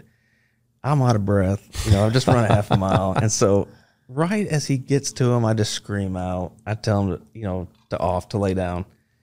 And he runs right in, jumps over the crowd, lays down. And I just thought, if that was my first Malinois, he'd be eating somebody's asshole everybody right now. in there. You know what I mean? But so that was my best deployment with the dog without getting a dog bite. Yeah. So. Wow. That's some incredible control. And the crazy part of it was, once we got the guy once we got him down, and in his back pocket he had a VHS. That was a VHS time then. He had a VHS tape, and it was the tape of the robbery. And so he looks up at me and he says, "Listen, I didn't mean to kill him." He says, "But you need to go check on him." So I said, "Do what?" He said, "Yeah, I shot the clerk. I killed the clerk." Holy shit. And so I'm like, "What?" So the gun that he had was actually the clerk's. No shit. He had thrown his gun into the weeds and we're running and pulled out the clerk's gun. But what he didn't realize is the clerk's gun wasn't chambered. So luckily for us, he didn't realize it when he clicked it. It didn't have a round in it. But holy fuck. So we go back, and sure enough, the clerk's been shot in the neck, the hand, the head, and is he dead? No, he lived. Wow. And he still owns the store, and he's still. But that's fucking dedication. And what's crazy about it is, here we are, got him on a stretcher, trying to get him to the hospital to live, and he's worried about locking his store up. He said, "Hey, can you lock the door?" I'm thinking, of all fucking things. Well, I mean, that's personally invested into your business, exactly right? Like, because that's everything he has. He's like everything he had. Yeah. Fuck, man. So smooth sack summer is now coming to an end, just in time for fresh ball fall. And I want to talk about our sponsor, Manscaped. They've got their Performance Package 4.0, which comes with the trimmer, the weed whacker, ear and nose and hair trimmer, the crop preserver ball deodorant, the reviver toner, and they've even thrown in some boxer briefs and a travel bag for your convenience. The thing that I love about the Manscaped product, which I've been using for a few years now, is that it does a fantastic job at not nicking or being hard on those sensitive areas, and we all know that can be a problem. It's also waterproof, which to me is a huge deal because it's way less mess, and you can go do that shit in the shower. I mean, we're not animals, right? So do it where it's easy to keep clean. It's a phenomenal product that, it keeps you looking good and feeling good. Now that it's fall, you can keep your sack as smooth as a beach ball, but fresher than your old lady's pumpkin spice. So go to manscaped.com, and it's /Mike Drop. The code is Mike Drop for 20% off. Plus, again, they're throwing in those boxer briefs as well as that travel bag for you for their fall promotion. So Manscaped, great product. They've been good to us over the course of the year, and we appreciate their support. Go check them out. And again, that's manscaped.com, and the code is Mike Drop for 20% off. Well, so from a, I guess, rules of engagement, what do the police call them, rules of engagement wise? Well, or what would you, as far as use of force, we basically say use of force. I guess I knew that. I don't know if I had a brain fart or what. But so when the two guys coming down on off the ridge, and he doesn't see them, they see him, but they see him with a gun. So he didn't. The one that bum rushed and hit him did not see the gun. Okay. So, and what happened was, I come around and saw him. So I immediately ducked back in and went back around. And so I knew, because I saw the SUV coming down the street. So I went around, and what happened was I didn't see the other two coming. And so they didn't see the gun because he'd hunkered down. Yeah. And so they just bum rushed. Had they known he had the gun, they wouldn't have bum rushed. They would. They just shot him. Yeah. So. Yeah. Are you guys communicating on radios? Yeah. Okay. Man, that's fucking wild. I can't believe he shot the fucking clerk. Yeah. And then was that nonchalant? For no reason. So when you watch the videotape, he basically walks, and he's a transit. He just got off the train. We don't have like a passenger train. It's just a cargo train. He just got off of it. Got off the tracks, walked straight to that store, walked in it, waited for the lady to leave, locked the door, and the clerk had turned his back. And So he reached over and locked the door, walked back up to him and said, I need 3 lottery tickets. He turned around. When he turned back around, he shot him. And the guy, the reason he went through hand, because the guy, by reaction put his hand up, but just shot him. And then if you watch it, he just walks around, takes his lottery card, scratches them off, and just sits there and just scratches them off. And here this guy is still laying there dying. And then I pull up and you see him look at the camera, and then he comes up with this plan of, what. So, and it's not like great police work. It's just that you go back and think, okay, what if that was a 1-year veteran? Yeah. You know what I mean? Would he ran through the back and got killed? Who knows? Yeah. So for me, I think once I seen the outlay of the gun, and plus, he's a white guy working in an Indian store that is not going to have a white guy working in an Indian store just because that's their family dynamics. That's just how it works with the store. So, and luckily I knew that over the years that that's not going to happen. Yeah. Man, that's a fucking trip. Wow. What do you know? What did he get charged with attempted murder? Yeah, so he got charged, and he got 27 years to life, which he's gonna, be in there a while. But I asked him. I said, "So what was your plans?" He said, "My plans were to walk back down, get on the train, and move to the next city." He said, Wow. And I said, "So why shoot the clerk?" And he's like, "I don't know, Man. Do you know his story? Like how old he was, where he's from? He was probably in his I think he was probably 23 or 24. He was from upstate Kentucky. I mean, just a wander. Yeah. He just wandered, and he wanted some money. And so instead of going there and robbing it, he just went in there and thought, well, I could just kill him and take the tape. And just luckily, like if an alarm calls goes off, by the time it goes to the alarm company, by the time it comes to us, by the time we go, there's a lot of time. Yeah. And just luckily when it come out, I was driving by on another call, and I saw, I'll just get this alarm when I'm here. And just happened to see it. How does that come across to you guys? Is there like a code? Yeah, so pretty much everything based on code. We talk plain English a lot now, but especially way back, it was all coded. Even your alarm calls were coded, like alarm number 8, which we knew then. Go to a book, and that's that store, store. And we did that because so people wouldn't know where we were going or coming. Scanner wise or whatever. Yeah, now it's pretty much, you just they give you a code for alarm, and then they give you the location. Yeah. Wow. All right. So span of year wise, now do you count that second dog as your second dog of the 4? Yeah. So he's my second dog, and then so Diego was the Diego third. is actually my third. Okay. Yep. So, when you retired Diego, what year was that? So that'd be in 2010, maybe. Okay. Maybe 10. Yep. Okay. So your 4th dog. So my 4th dog was let me take that back. When I retired Diego, when I got Diego was 2010. So then I retired Diego 8 years later. So right 2018, I get the new dog. Okay. And he's still a baby. He's 7 months old when I get him. Oh, wow. And so we just raised him up. Yeah. So during your time of having Diego, that's when you went on the West Coast. Yes. So I'm curious then, as an active law enforcement officer, how did you kind of juggle going out there for different periods of time over a 2-year? So luckily my chief was very proactive. Whatever benefited me, or whatever benefited his department. So his goal was, hey, if you can go out there and get some better training, come back here and show somebody. So I asked him, I said, I have enough time saved up. We were allowed to roll over vacation comp time at will. So over the years, I'd accumulated several hundred hours of time off. So I went to him and said, hey, the first time was a month. I said, I need a month. I want to go out there for a month. He said, sure. And so I went out a month, and then I come back, and 2 months later, so they say, hey, can you go out again? So I went out for like 2 months, and then the following year, they said, hey, can you go out for 4 months? So that was a little bit, hard to juggle. Yeah. Because you got a dog at home, you got a family at home, and that, I'm trying to, who's going to watch the dog, who's going to train the dog, who's going to work the dog, and so it was kind of a struggle, but it worked out. We got it arranged where, I had a good group of guys that worked for me, so. Where were you staying when you went out there? We stayed out in Coronado Island. Yeah. Yeah, we stayed in a little shithole fucking place or what? Yeah, just 3 of us in there and just rented it. And I mean, it was like this big. You lay on the floor and try not to touch each other. Yeah. So tell me about your time out there. Well, it was for me, it was just a humbling experience. I mean, I was honored I didn't go to the military. I went straight into law enforcement. So there was always something in the back of my mind that I should have went. I should have.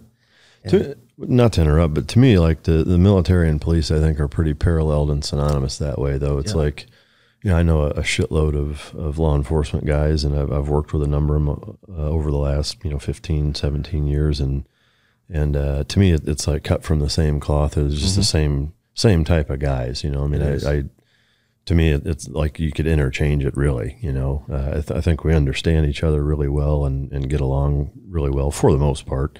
And I just think there's such a similarity with the type of person that does that for a living that it's kind of all the same really. I mean, probably 75% or half the departments have been in the military. Yeah. You know what I mean? So, and so it's a correlation. But for me, it was always part of me that was like, I should have done that. Yeah. I should have at least done a couple of years of that, but I went straight into law enforcement. So this was an opportunity for me to at least give a little bit back. Yeah. And so, went out, and I would say the first little bit was challenging because, the personality. Yeah. And I'm showing up and they're like, and who are you? And why are you here? And, what have you done in my world? And so it was a little bit of a challenge at first, but I think once maybe they realized that I wasn't there to be, just there to help, and so once they figured out that, I wasn't an idiot, I at least knew what I was talking about at the time. And so I kind of at the time. Yeah. You know what I mean? So I don't anymore, but at the time I knew.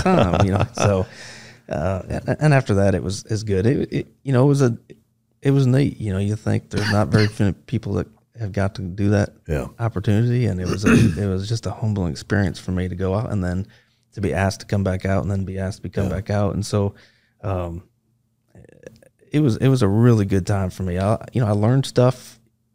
I learned just as much as I was teaching. Yeah. Because I'm thinking, holy cow, that's a totally different way of thinking that, and just little things from one perspective to the other. Like, so, they were teaching me things and then, just like a baby thing that was like so simple in one mind, but not in the other, it was like, hey, when you come up to the door, what's our first thing to do with the bomb dog or with a patrol dog is to down them. You know what I mean?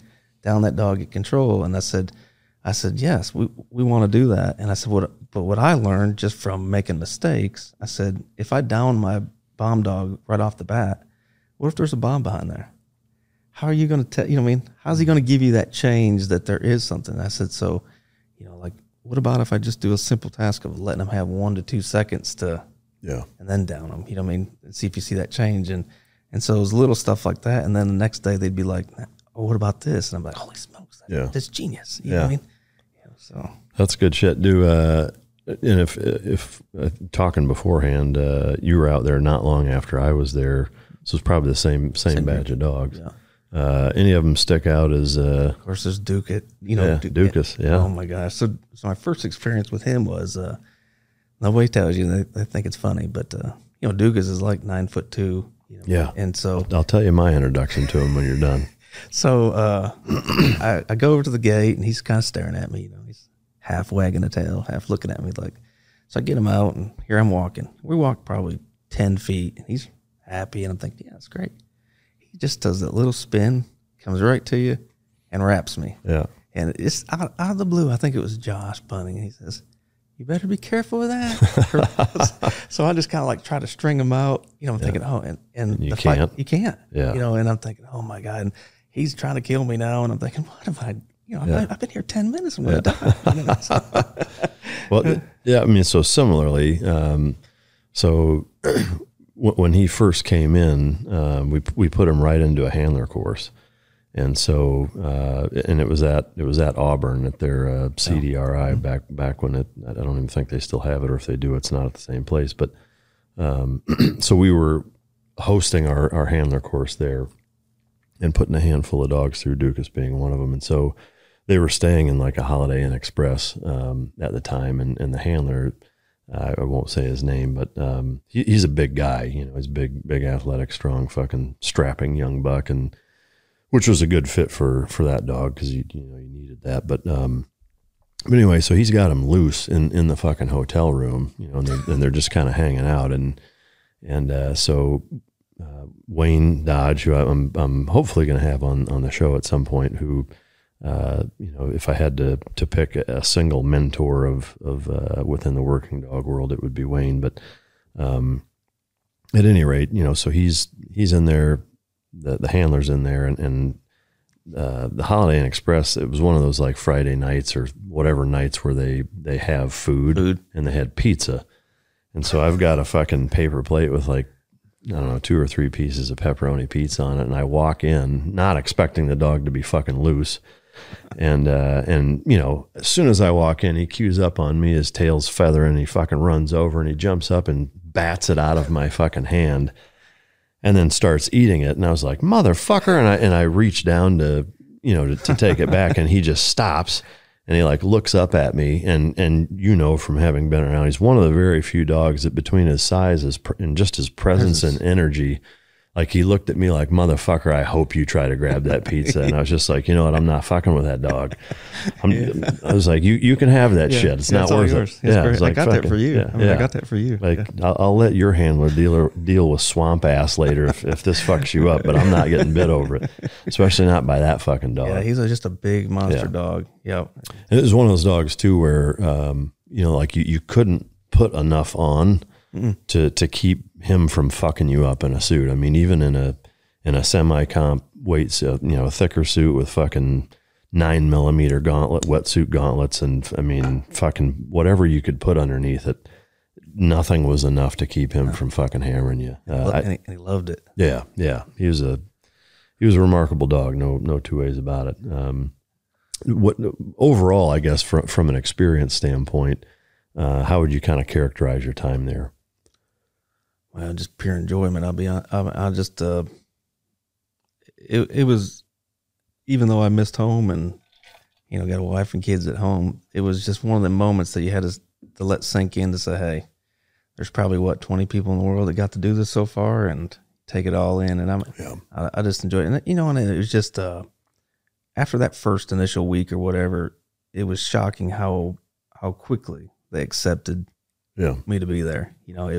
Then it was like instant, instead of that little bit of standoff, like, hey, prove yourself. Now it's like, hey, we're getting ready to go do this. You're coming. We're going to do that. You're coming. Yeah. So yeah, that's awesome. Yeah. So it was good. It was a wonderful time. Yeah. Any other funny stories from your time there of dogs doing squirrely shit? So Nico. Yeah. So I got there and their handler said, hey, you want to help me? Let's maybe work on out today. So sure. So, he said he's having trouble out, and, and so I saw him take a bite, and I said, well, sure. Dog's a pretty strong dog. So I said, hey, I got a genius idea. I said, it's worked before for me. I'm going to get in a bite suit. I'm going to wait him out a few minutes. As soon as I start hearing him release or feel it release, you tell him out, get him off. Okay. So he engages me. Luckily, I'm sitting on the couch, and he's on the couch. The dog's on the couch. So I'm sitting on the couch, and I'm thinking, hey, 5 minutes, we're going to be good. So an hour goes by. Yeah. And the dog. You know what I mean? An hour goes by, and not only is he not letting go, it's got more intense. Yeah. And so at some point between the hour and hour and a half range, he actually begins to fall asleep. So his eyes are wandering, but as soon as it opens back up, he just tightens back up.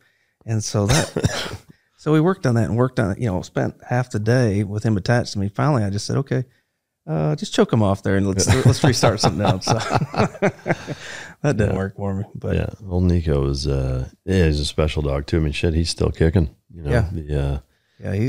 was just a cool dog, and he was just one of them dogs that's like some days he's like, you go by him and his tail's wagging. The next time you walk by and he's like, and it's like, okay, today's not the day. Okay, I'll just go do something else. So. Yeah, no shit. All right, so you come back from there. And you still had Diego at this point. So you finish your time with Diego, and then you get your fourth dog. Yep. So my fourth dog he's a big Dutch Shepherd. He's about 87 pounds, kind of like Duco. He's big and athletic like him, big head, and he's not super handler hard. He has engaged me a few times, but it's just out of frustration, just driving frustration. But he's hard to deal with. He's just a dog that, when it's time to work, it's just time to work, and there's nothing that's going to stop him from it. And so he was one of my favorite dogs, just because you could teach him anything, he could learn. But he definitely has been a challenge to deal with. And so, me, I'm a 175-pound guy. He's a 90-pound dog that is full of muscle. If he wants to go somewhere, Yeah. If he's locked in on a bad guy, I'm trying to get my announcements over real quick because I know once he catches them, it's over. And so.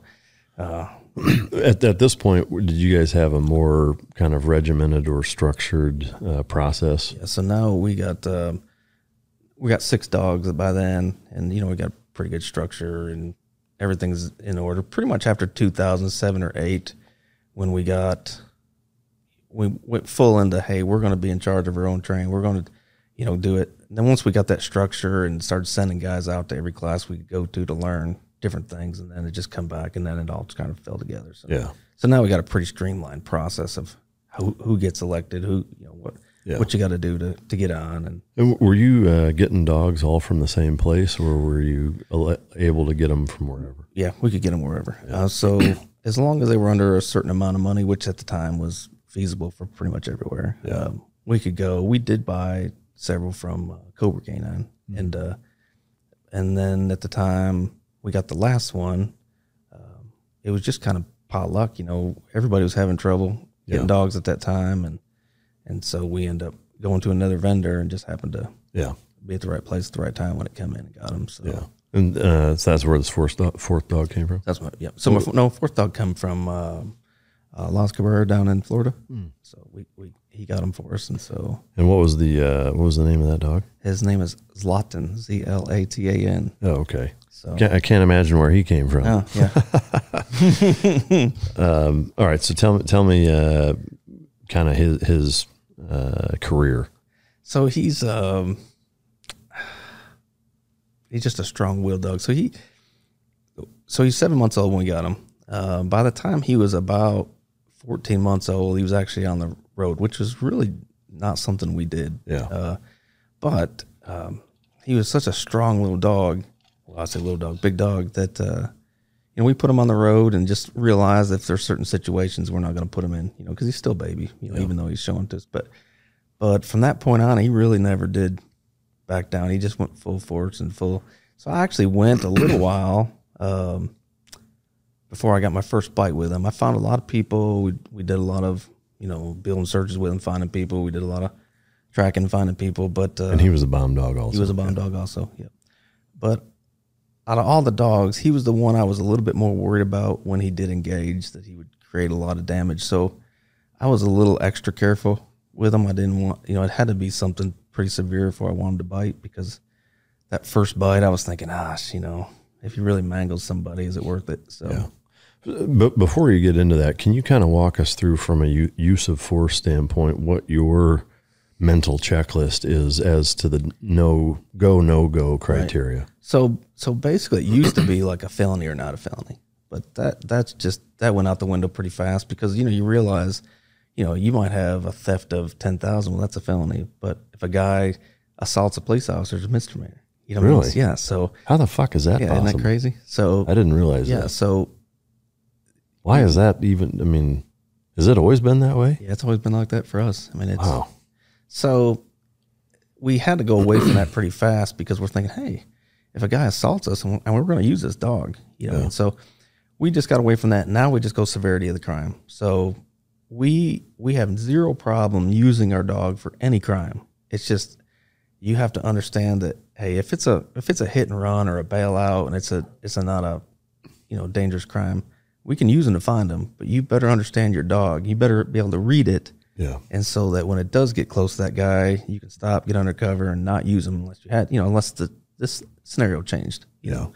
So that's pretty much our process. It's just the severity of the crime, and it can't even be black and white, because each thing is different, So you go off of, hey, if this guy didn't assault anybody, however, every time we get a hold of this guy, he assaults the police, well, then we're going to use the dog. Yeah. You know what I mean? So, but if it's, Joe Blow, that he's just a local guy that steals stuff, well, at the end, we're not going to, you know what I mean, unless the scenario changes, So, and the scary part about that is it all happens within seconds. Sure. You're trying to rotate it out in your brain, and, is this good, this bad? And because, working a dog, I mean, you might get them out and they say, hey, you ran that way, and that guy circled back. So in 10 seconds, you might be engaged, you might be laying right there and you engage them. So it's not something you can drag out as you go. It's a process you got to come up with then. Yeah.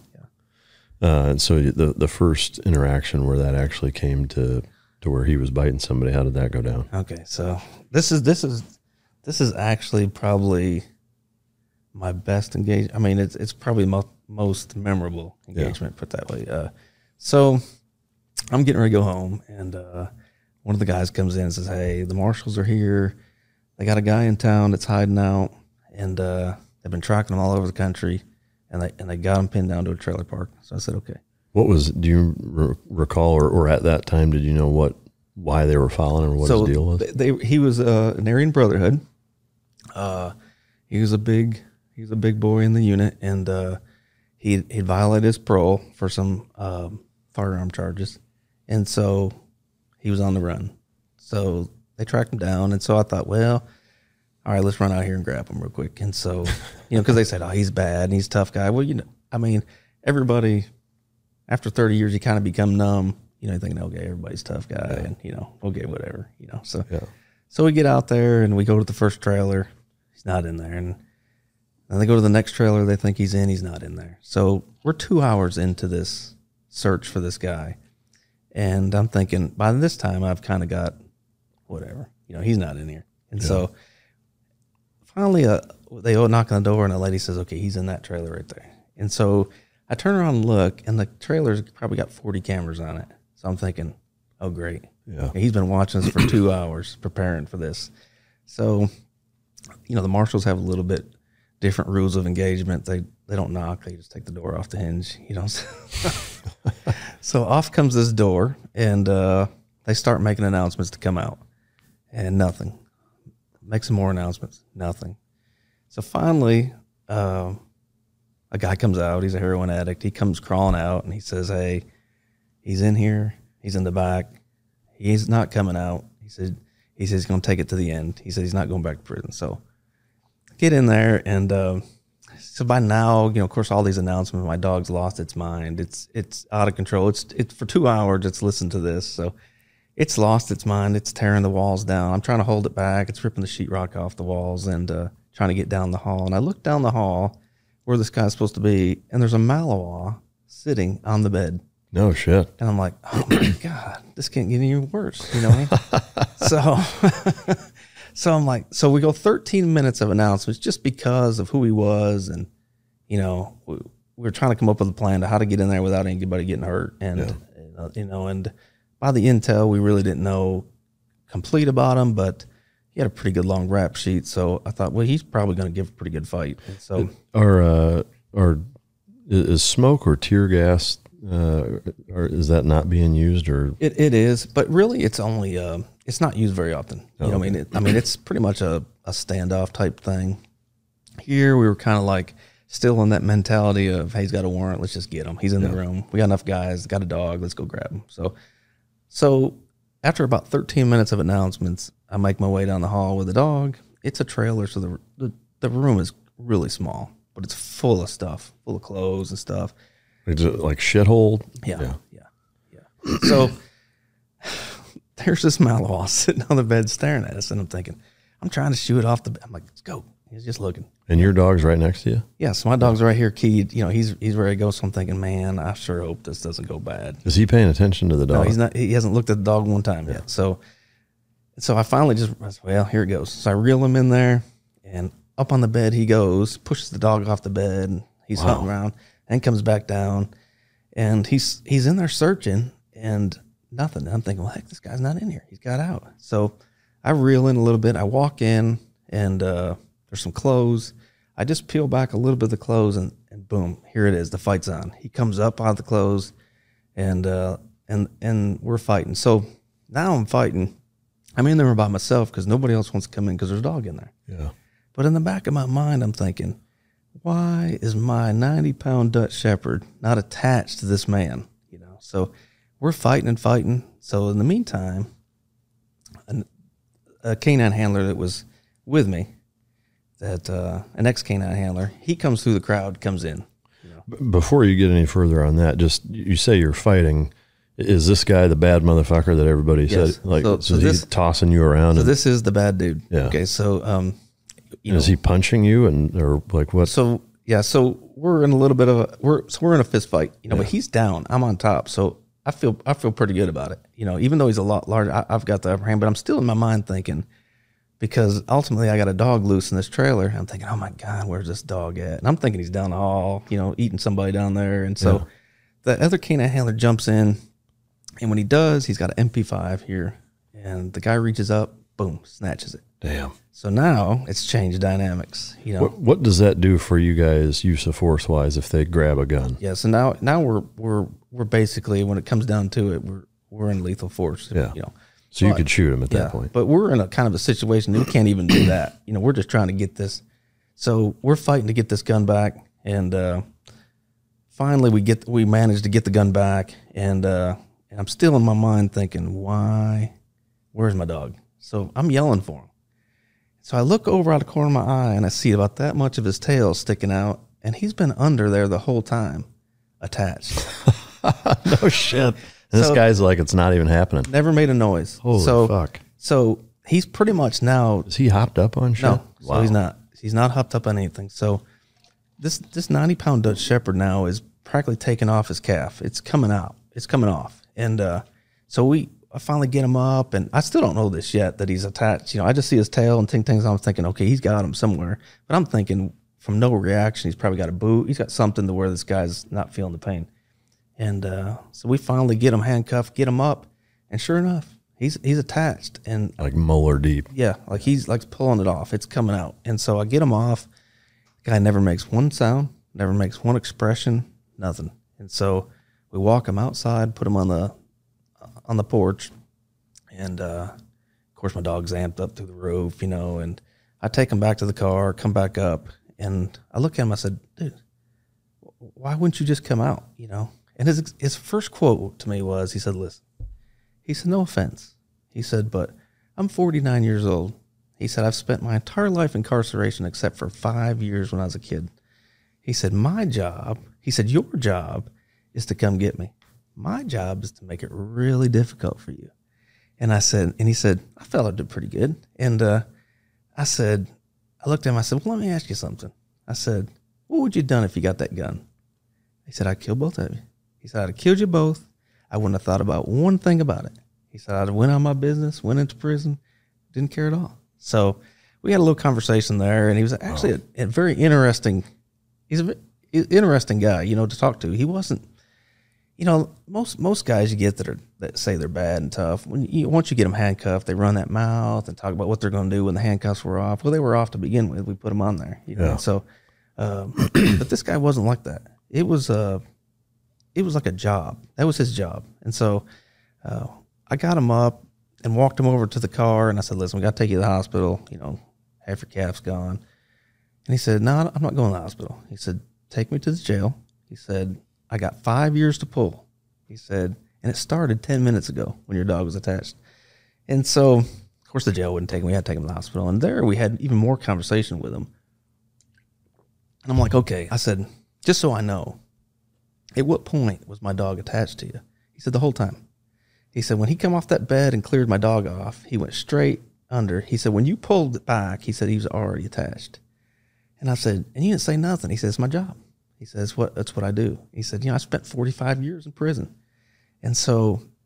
Wait a minute. I mean, he's 49. How did he go to prison at 5 years old? He means like incarceration. So his dad, boys' family, home or some shit. Oh, yeah. So so he said, I've been in incarceration, my whole life. So, so we get down there, and I get talking to him. He said, I pulled off his shirt, and he's covered from head to toe in Nazi tattoos. I had some of the coolest tattoos I've ever seen in my life. But there's bullet holes. He's got bullet holes. He's been gutted from top to bottom. He's been, this is the real deal dude. And he says, this is nothing. This is just street credit for me. I go back into pen. He says, I get back into my status, and it's no big deal. Life goes on, And in fact, he told me, he said, in fact, I'm just going to tell you, your dog's a bitch. He said, it wasn't that bad. And I was like, what? You know what I mean?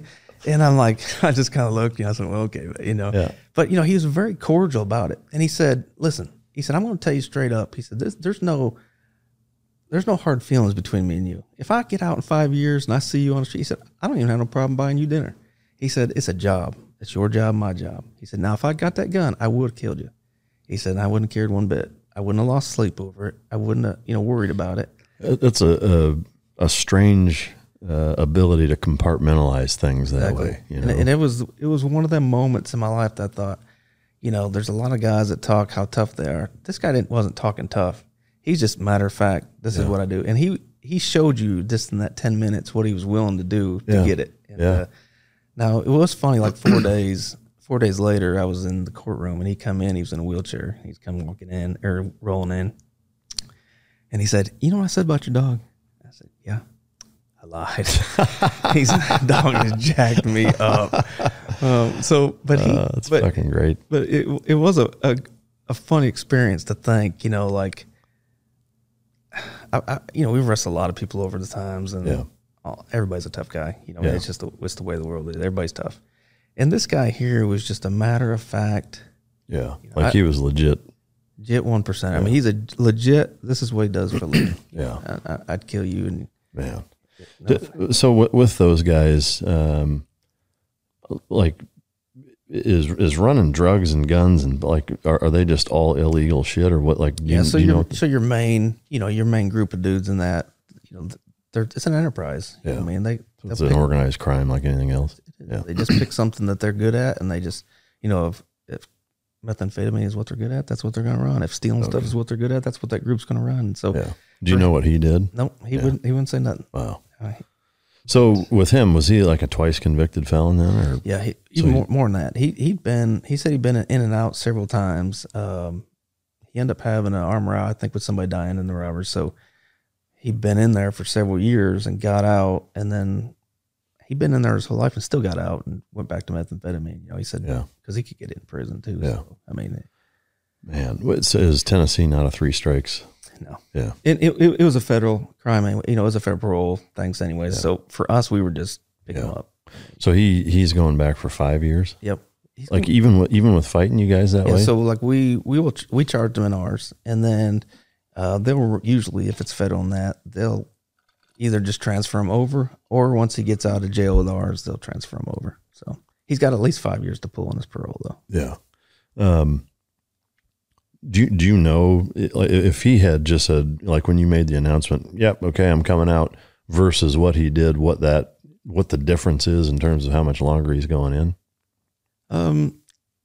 No, not exactly. But unfortunately, that there isn't a whole lot. If you fight the police, I mean, that's not considered a misdemeanor though, right? If he's grabbing a fucking MP5 and you'd actually be shocked, on how little a time that the guys get for that, because in most people's minds, well, it didn't happen, so what I mean, it's just an assault, what I mean. So he's probably back in federal prison now. He probably only stayed in ours probably 6 months, and he's. How long ago did this happen? This one here was probably 2 years ago, maybe. Yeah, somewhere in that time frame. So you said the dog's name. I'm not even going to try to repronounce it, but so he was that his first fucking bite? So that was his first bite. Wow. Now he had bit. You guys have a habit of throwing dogs in the fucking lion's den on their first go, man. It was crazy, and Jesus. and if all works out, we don't want to do that, but no, I mean, it was just in all honestly, when I went up there, to me, in my mind, I wasn't even thinking. I mean, I'm thinking, I'm going to pull up to the thing, make my announcement like 99% of people do, and they come out. I give up. I put them back in the car. I go home. You know what I mean? So I give him his tennis ball or something to play with, and we go to the house. But how old was he at this time? So he was he's probably 3.5, somewhere 3. So he was definitely a mature dog, and he had during training, he had some accidental accidental live bite. So the live bite part really for me wasn't an issue whether he's gonna or not. Yeah. He would, but that was a situation. You got a guy under a pile of clothes. You got a Malinois sitting in there. I mean, that other dog never did anything. No, he pushed out, and the dog said, "See ya, gone." Wow. Yeah, he moved down the hall like, "Hey, man, I gave it my best effort. You're on your own, dude." Wow. Did you have more engagements with him after that? Yep. So I'll go to my last one. So my last one with him was a passive. It was a passive bite. So we got some intel that somebody was coming down the interstate with a huge load of methamphetamine. So we set up with the highway patrol, and sure enough, here he comes. And so after quite a little while of pursuit, he ends up going through some fields and bailing out. So by the time we get in there and pull out, he's gone. He's run. So we do a track, and it's been some time since he's bailed and doing the track. So we're doing the track. We get about half an hour in, and I can tell, okay, we're getting close, And so I really know I'm getting close when the dog gets hit 5 times by the electric fence and still wants to go through it, So I said, okay, he's back here. So we get back through there. It's a little bit downward grade, and it's raining. And like a hot wire cattle fence? Yeah. Yeah, okay. And so it's raining, and he's basically dragging me. I'm not going to stop him. I'm trying, but it's not going to happen. So I'm thinking to myself, I sure hope this is going to be a good dog bite, because we ain't found the dope yet. Yeah. And sure enough, he drags right down there, goes through the weeds, the tree catches me. So I'm kind of trying to go through, and next thing it stops, the pull stops, and he's engaged. So, yeah. But what's crazy about it is the guy had a condition that it was probably from the methamphetamine use, but that when he got like a certain amped up, he would pass out. Really? Yeah. So he was unconscious? He's passed out. Holy fuck. Yeah. Where did he grab him? Right in the back. Oh, fuck. Yeah. So it was a good dog bite. It was the last one right before I retired. So it was a good one, and the guy never responded because he passed out, Yeah. And so And that didn't affect the dog whatsoever. He didn't care. That didn't make him come to either, huh? No. Like, he woke up probably 3 to 4 minutes later. And wow. Didn't even realize he'd been dog bit at the time Yeah. until he woke up a little bit and said, "Man, Yeah. I'm hurting." Yeah. So, yeah. Where in the back did he grab him? So right between the rib section here. Man, Yep. did he break any ribs? Or I don't know. We took him to the hospital, and it was the TBI, which is our state police. They took him. Yeah. So they ended up charging him and took him. So Yeah. we're like, super. Well, when you said that you got a call coming in that there was a big shipment of meth coming in, was that like from a source or from highway interdiction? Or No, so that one in itself come from just an informant. So basically somebody that said, "Hey, I'm pretty sure this guy's coming into town. He's went to Atlanta and he's coming back." So yeah. Did you guys end up finding it? Yeah. Yeah. So it was 7 pounds of crystal meth. So What does that equate to street value wise? it depends. Like if he buys it straight out, 80,000. But if it's broke up, you're probably talking $250,000. Oh, shit. Or more than that, probably. 7 pounds? Yeah. Wow. I mean, because that's enough to fit in like a fucking it's McDonald's bag, right? It's a pretty good bag of crystal meth. Yeah. Not that big. Yeah. So Yeah, that whole world is fucking. I mean, it's part of it is fascinating, which I hate to use the word fascinating, but it really is. I mean, it just, but it's terrifying too. I mean, like the amount of shit that comes along with that. I mean, because I do have a fairly libertarian, I guess, viewpoint on most things, but it's hard to kind of reconcile that with the things that come along with drugs and shit like that. It's like, I don't give a fuck if people do whatever they want to do. Like, I'm happy to leave them alone as long as they leave me alone, kind of thing. But it's impossible to separate the baggage that comes along with that, and so that to me, that's where it's hard to just be like, oh no, you do whatever you want, you can't be an active, heavy heroin and methamphetamine addict and have a productive, you're not going to be a productive person in society. I mean, to me, it's probably fair to take it even a step further and say you're going to be dangerous, or like you're going to be counterproductive and a scourge to society if that's what your deal is, Because you got to get it somehow. If you ain't working, you're going to get it. You're going to do whatever it takes to get it. Yeah, yeah. So that was your last bite with him? That was my last bite. Yep. So how long was it between when that happened and then when you ultimately retired? It was this year. So okay. Yeah. So just a few months. Yeah. So you've been retired for how long? Since June 1st. June 1st. How is that going overall? It's great. Have you lost your mind at all yet? I'll be honest with you. The first, I was kind of like one of the ones that said, I'm out of here, never looking back. I'm done. Now you're looking back. Yeah. And so like the first 45 days, I was like, oh my gosh, I'm not sure I made the right decision here. I'm I'm not sure this was it because I'm still kind of active. Of course, I still am attached to the K9 unit with training that part. And so I'm still like getting emails and text messages, and I'm thinking, oh man, I need to be back in that. Yeah. It took me about a month and a half, and then I'm kind of like, okay, that's gone. This is my new life, and just do it. So, so now that I've done that, I mean, it was a great part, but moving on. Yeah. I was going to ask, did your police department have a SWAT team? Mm-hmm. And did you guys ever incorporate canines? We did. Yep. Yeah. So when our new chief come on, well, actually, take that back. Right before our new chief come on, our older chief was very non-confrontational. And so the chief we have now actually convinced them to get our first, SWAT team. So we had it, and then, like everything else, just 14 or 15 of us, just there you go, you're a SWAT team. So the first deployment our SWAT team had, the first one ever, was a gunfight. The first, it's crazy, but our old chief's like, listen, don't get me in trouble, just do it. And then the first one, boom, it's a gunfight. What was the circumstance? So I had a guy selling coke, and we did a search warrant on him, and he thought at first, the reason that the initial gunfight broke out, he thought he was getting robbed.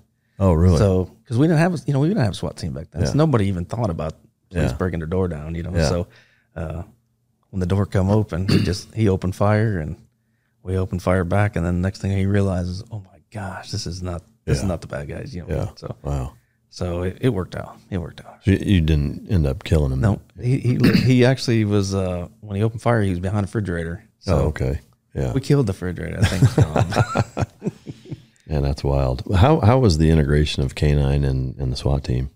So the first, basically, we just started, we didn't know any different. We just brought him in and then realized, hey, like maybe that dog right there is not the best suit for, and we started realizing, hey, not every dog can just be a SWAT dog. So we just start slowly integrating. And even my first dog, the high strung dog, he was a great deployment dog, but not the greatest team dog.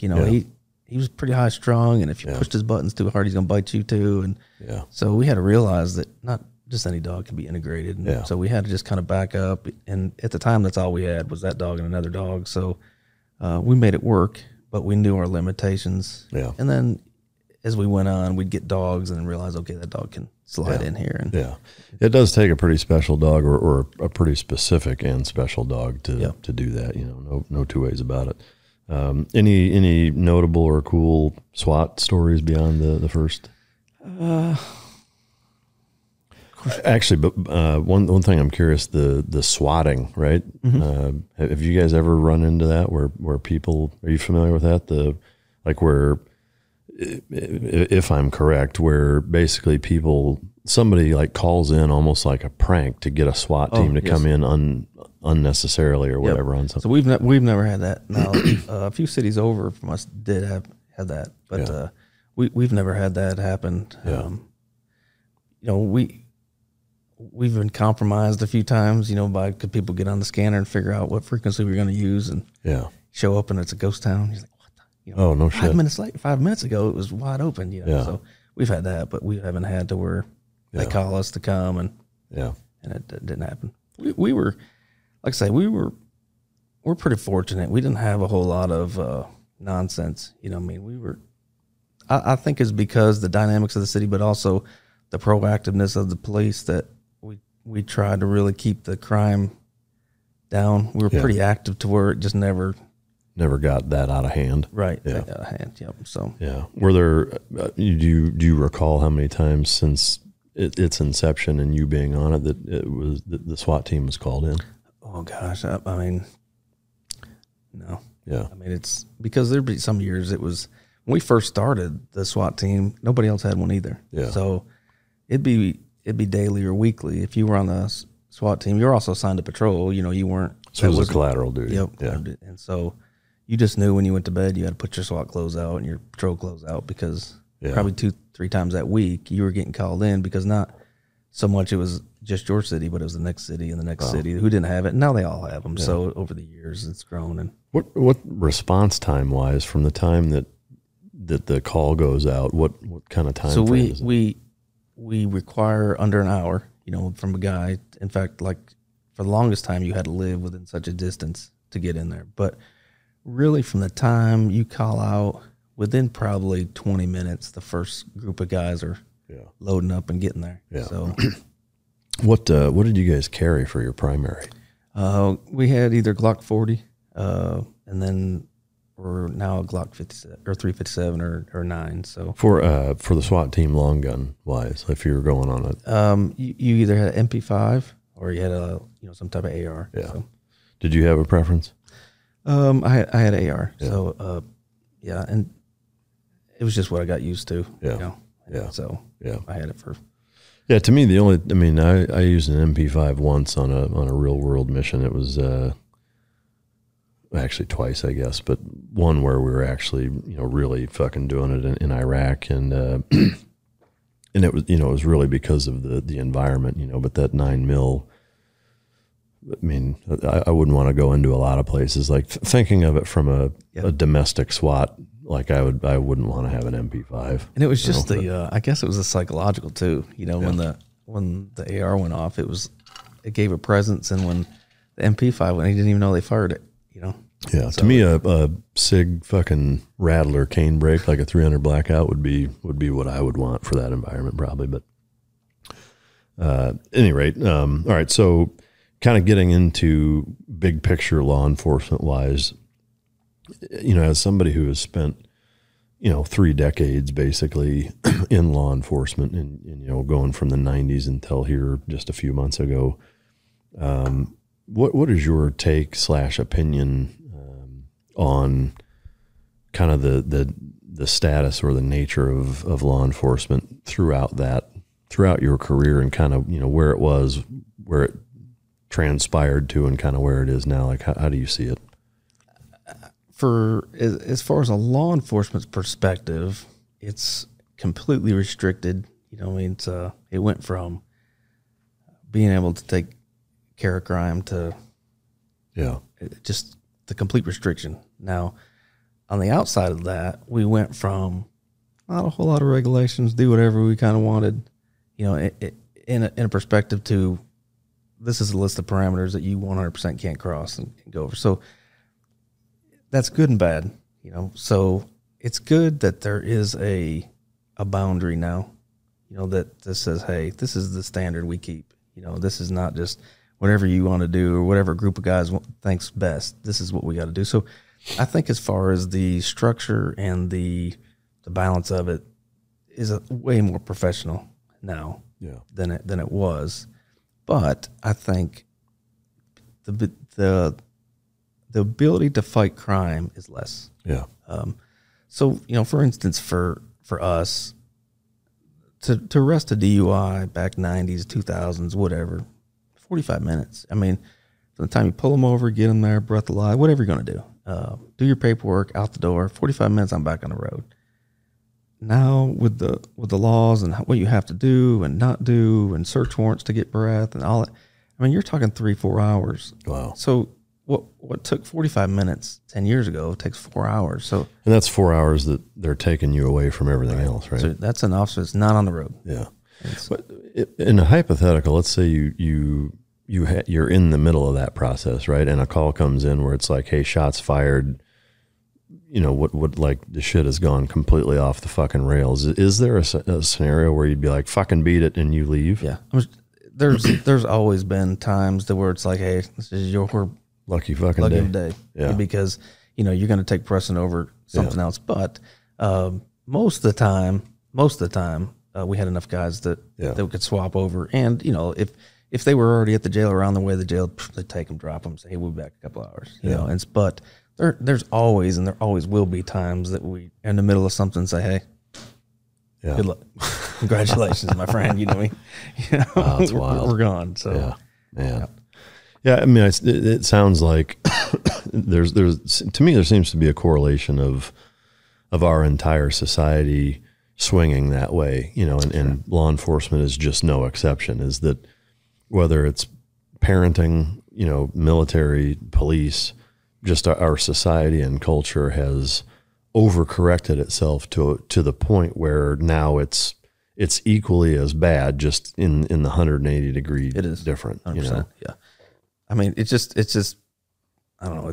It's almost mind boggling at times to realize that where we've come, you know, just in that 30 years. Yeah. It's like there's zero respect. You know, that's not in a whole, but you know, as a society, kind of as a youth, the respect for authority, period, is you know, gone. because it's not just police. It's, Yes. it's again, Parenting. it's parents, it's teachers. Yes. It's, you know, really any authoritative figure gets kind of lumped into that same the man category, and it's like, fuck you, you know, but there's no consequence for No it, consequence. you know? And there's no, you know, there's not a whole lot we as law enforcement can do about it. You know? And, you know, it used to be, you know, like say if I caught Johnny doing something and I called his parents, well, 9 out of 10 times I didn't have to take care of it because when the parent showed up, he's Like, going to we'll get fucking way handle more. it. Yeah. Yeah. But now, They're arguing with you. I'm the problem that their kids out here stealing stuff. You know, Yeah. I'm the problem that the kids out here smoking dope and you know, robbing the store. I mean,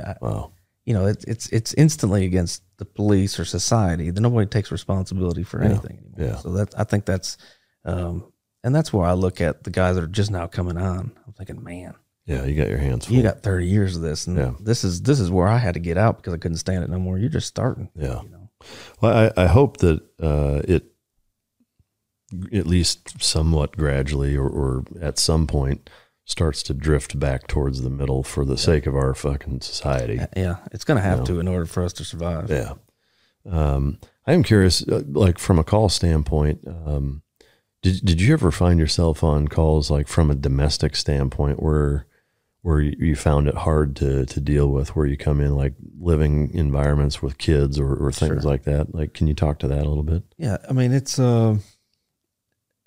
I guess the reason I ask is just, you know, in trying to understand what you guys have to go through and deal with. Like, obviously the cool guy stories of, you know, chasing the dude in the auto parts thing or the, you know, the gun, you know, but there's a whole other side that, to me, I think as a dad and a brother and whatever, that would be really hard for me in your guys' shoes, that I really, you know, take my hat off to you guys for dealing with that and being able to fucking deal with some of those scenarios. If you could talk to that a little bit.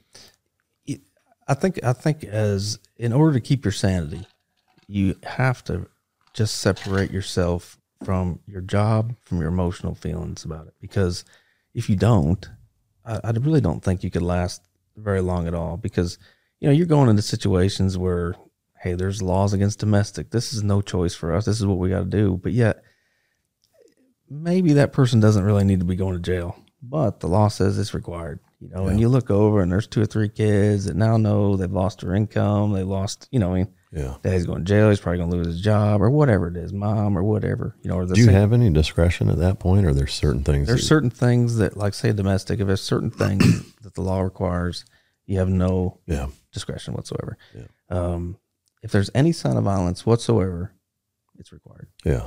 What constitutes a sign of violence? So, you know, it could be anything, any kind of injury whatsoever, any kind of, it can be down to a red mark, as long as you can articulate what happened and that correlates with what she's saying or he's saying. We have just as many on male on female as female on male. So is that new? It is new. Or newer? Newer. And I don't know that it's new. I think it's the generation where the group of men are willing to tell. You know what I'm saying? Yeah, it's new that guys would actually be like, she whipped me. She hurt me bad. You know what I mean? So, I mean, it is a new idea of it. I don't think it's any different. Yeah. I think it's just how the reporters don't report it, you know? So. Yeah, that's fucking wild shit. Any other crazy stories from your career that pop out as being noteworthy or Gosh, I don't know. You know, it's crazy. I tell my wife, I said, when I go home, I try to block out everything I did for the day. You know what I mean? And then like when me and my buddies will be sitting around, you go, you remember that? And like, oh my gosh, that was I forget? Yeah, that's the coolest thing. You know what I mean, it's the coolest thing we ever did. So, but I think for me, it was just the whole experience of coming home one day and saying, man, nobody else got to do that. in the world. And then Yeah. the next day coming home, it's like, that's the worst job I've ever had in my life. You know? Yeah. Did you have any really close calls, whether it was, high speed things or getting shot at, or like holy fuck, how did I make it through that? Yeah. And some of them are just like, we had some, I don't know, when a lot of it is like, you get in there and you do start doing the fights, or you start chasing and you get all done and you say, oh my God, that's 2 seconds away of dying right there. If that dude had done that, we'd been dead. Or, if we stepped in that room at that time, he'd have killed us, And so, there's just all kinds of them through the years that you just look back and think, what a dumb thing I just did. I could have got it on that one, but yeah. And I think a lot of it is like, for me, it was back in the day when we'd chase a car and run up and snatch the guy out of the car and then realize, oh my gosh, he's got a gun in his hand, Yeah. And you're too late. You're already attached, Yeah. and you're thinking, the stupidest thing I ever did. Yeah. And it was only by the fact that whether he decided yay or nay, that's it. That was the only thing that stopped you from dying at that moment, that dude's decision. In cases like that, it was like a traffic stop where he ran, or what? Yeah. So like, like most of the time, unfortunately in our world, like when, the personality says we got to go get them. So we chase them down. We got to go get them. When they crash, they bail, whatever, boom, we're on the chase. Instead, in reality, what you do is sit back and, wait it out, call them out. But, where we get in trouble is we dive in, and then when you dive in, you go look over and go, oh my gosh, what about just happened to me? Yeah. Well, I think, as crazy as it may sound at first, I think humans in that regard have prey drive the same way animals do, 100%. And it's instinctual. Like, you don't think about it, you just do it, So I can remember one time we was in a car chase, and this is back in the 90s. We was in a car chase, and guy gets down in the field, gets stuck. He starts to get stuck, so we run down there, break the window out. I reach in to get him, and the passenger reaches over and grabs me. So I'm half in, half out, and off they go. Holy shit.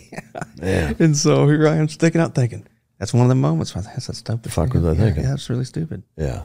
And luckily it worked out. They got stuck again. I got out, but How do you know about how fast they got going when you were hanging out? No, I really don't. I was just hoping for the best, but it was a little Mustang. I can remember it, little Mustang GT. And it was, it's crazy.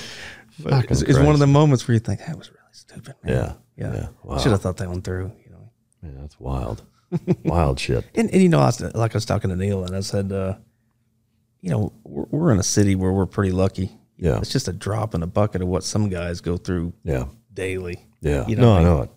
Yeah. I mean, I've had, some guys on here that, some of the stories they tell aren't any different than some of the shit that our guys have been through overseas. Right. I mean, it's like shooting people with long guns from a parking lot to a fucking apartment complex type shit. Right. Shit that it's like, it's no fucking different than, shit that I've been through, so it's fucking wild. Yeah, it is crazy. And so, I tell them, I say, man, we're just lucky. Yeah. Because I'm thinking, hey, there's guys that deal with that daily. Yeah. So your department has 6 dogs, you said? Yeah. And they're all dual purpose? So we have one single purpose EOD dog. Okay. And so that's all he does. Yeah. And the rest are dual purpose. Are they? They're dual purpose narcotic. Yeah. So with mine leaving, we didn't add another one yet. Yeah. So we just have one bomb dog and 4 narcotic explosive, or 4 narcotic dual purpose dogs. Yeah. Okay. So what for you now? Now you're just focusing on the company and. Yeah. So I just switched roles, and before I didn't ever want to advertise or do anything because I was overwhelmed to begin with. I couldn't keep up with what I had to begin with. So yeah, I decided, hey, I'm going to get it. Whenever I was eligible to get out, I took my time and left, and now I'm just going to focus on my business and get it where I want it to be. It's there where I want it to be now, but I'm going to move it. I got like a 4 or 5 year plan that I'd like to. Yeah. You plan on staying in that area? Yeah. So I'm just going to stay there. Yeah. How old are your kids, if you don't mind me asking? So I have a 22-year-old, a 20-year-old, an 18-year-old, and a 15-year-old. Wow. So pretty close together then. Yeah. So they're once are you planning on staying there even once they're all out of the house? Yeah, unless something changes. My long-term goal really with my business is to get to where I have enough people that they can do a lot of the work for me, and I can I can travel a little bit or do a little bit of something else. So but that's probably not for a few years, but that's my goal, and I'll stay until my youngest one gets on her own, and then I mean, to me as an entrepreneur, that should be your goal, is that, because if whatever your business is, because I'm the exact same way. Like if I wake up and I'm 60 years old and I'm still scrubbing shit off of a kennel wall, I've done something fucking wrong. Like, to me, the goal is to create something to where whether you're there or not is fucking irrelevant, right. But that's hard to do. It is hard to do. It's hard. I think it's your personality too. You think nobody else can do it but you. Yeah. And, they're not going to do it the way you want it done. No, there's certainly an element of ego that you have to be able to stifle and suppress, and just realize that, things aren't going to be exactly, how maybe you want. But I think the key, not to get too far off on a tangent business wise, but not micromanaging, just being like, here's what I want done. And that's it. Like, I don't care how you get there, from A to B is for you to decide. Like, here's what I need. Here's the standard. The rest of it is fucking, it's up to you, and I think most people appreciate that too, but it's like what to do or how to do it, but not both. That's it. That's it. And so I'm hoping that's what progresses with mine for a few years, and then try to enjoy life a little bit. Amen. How old are you? 51. 51. Well, rock and roll, man. Anything else you want to bring up, talk about? I believe that's good. I appreciate it.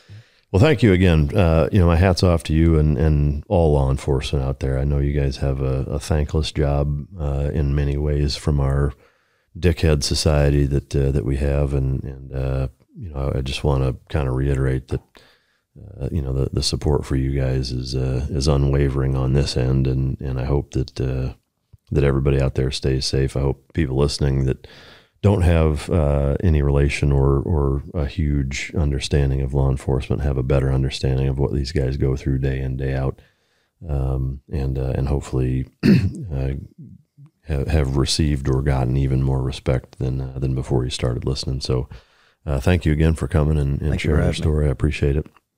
I hope you guys enjoyed it. I want to again thank everybody for your support show after show. If it wasn't for you guys, I wouldn't be able to do interviews like this and be able to sit down and do this. So I appreciate it very much. If you didn't enjoy it, feel free to choke yourself. And until next time, this is Mic Drop.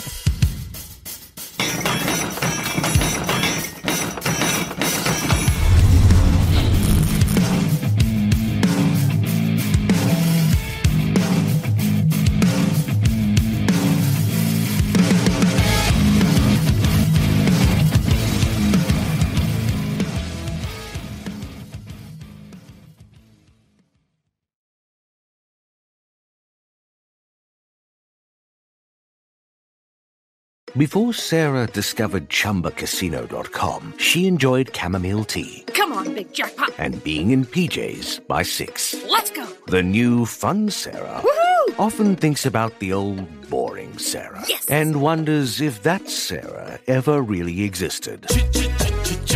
Chumba Casino has over 100 casino-style games. So join today and play for free for your chance to redeem some serious prizes. No purchase necessary. Void where prohibited by law. 18+. Terms and conditions apply. See website for details.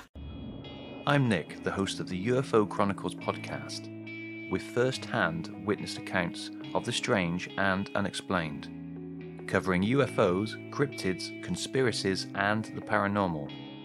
Real people, real encounters. So come with us on the journey into the unknown. UFO Chronicles podcast is available to listen to on all apps. I'll see you soon. The Bigger Pockets portfolio of podcasts are worthy of your investment. We're having a real conversation as real estate investors. New episodes available every day. It's important to buy where it makes money and not necessarily where you want to travel to. Bigger Pockets, On the Market, Rookie Real Estate, or Money Podcast. The purpose of flipping is to create more cash so then you can reinvest into other types of properties. The Bigger Pockets Podcast on YouTube or wherever you listen.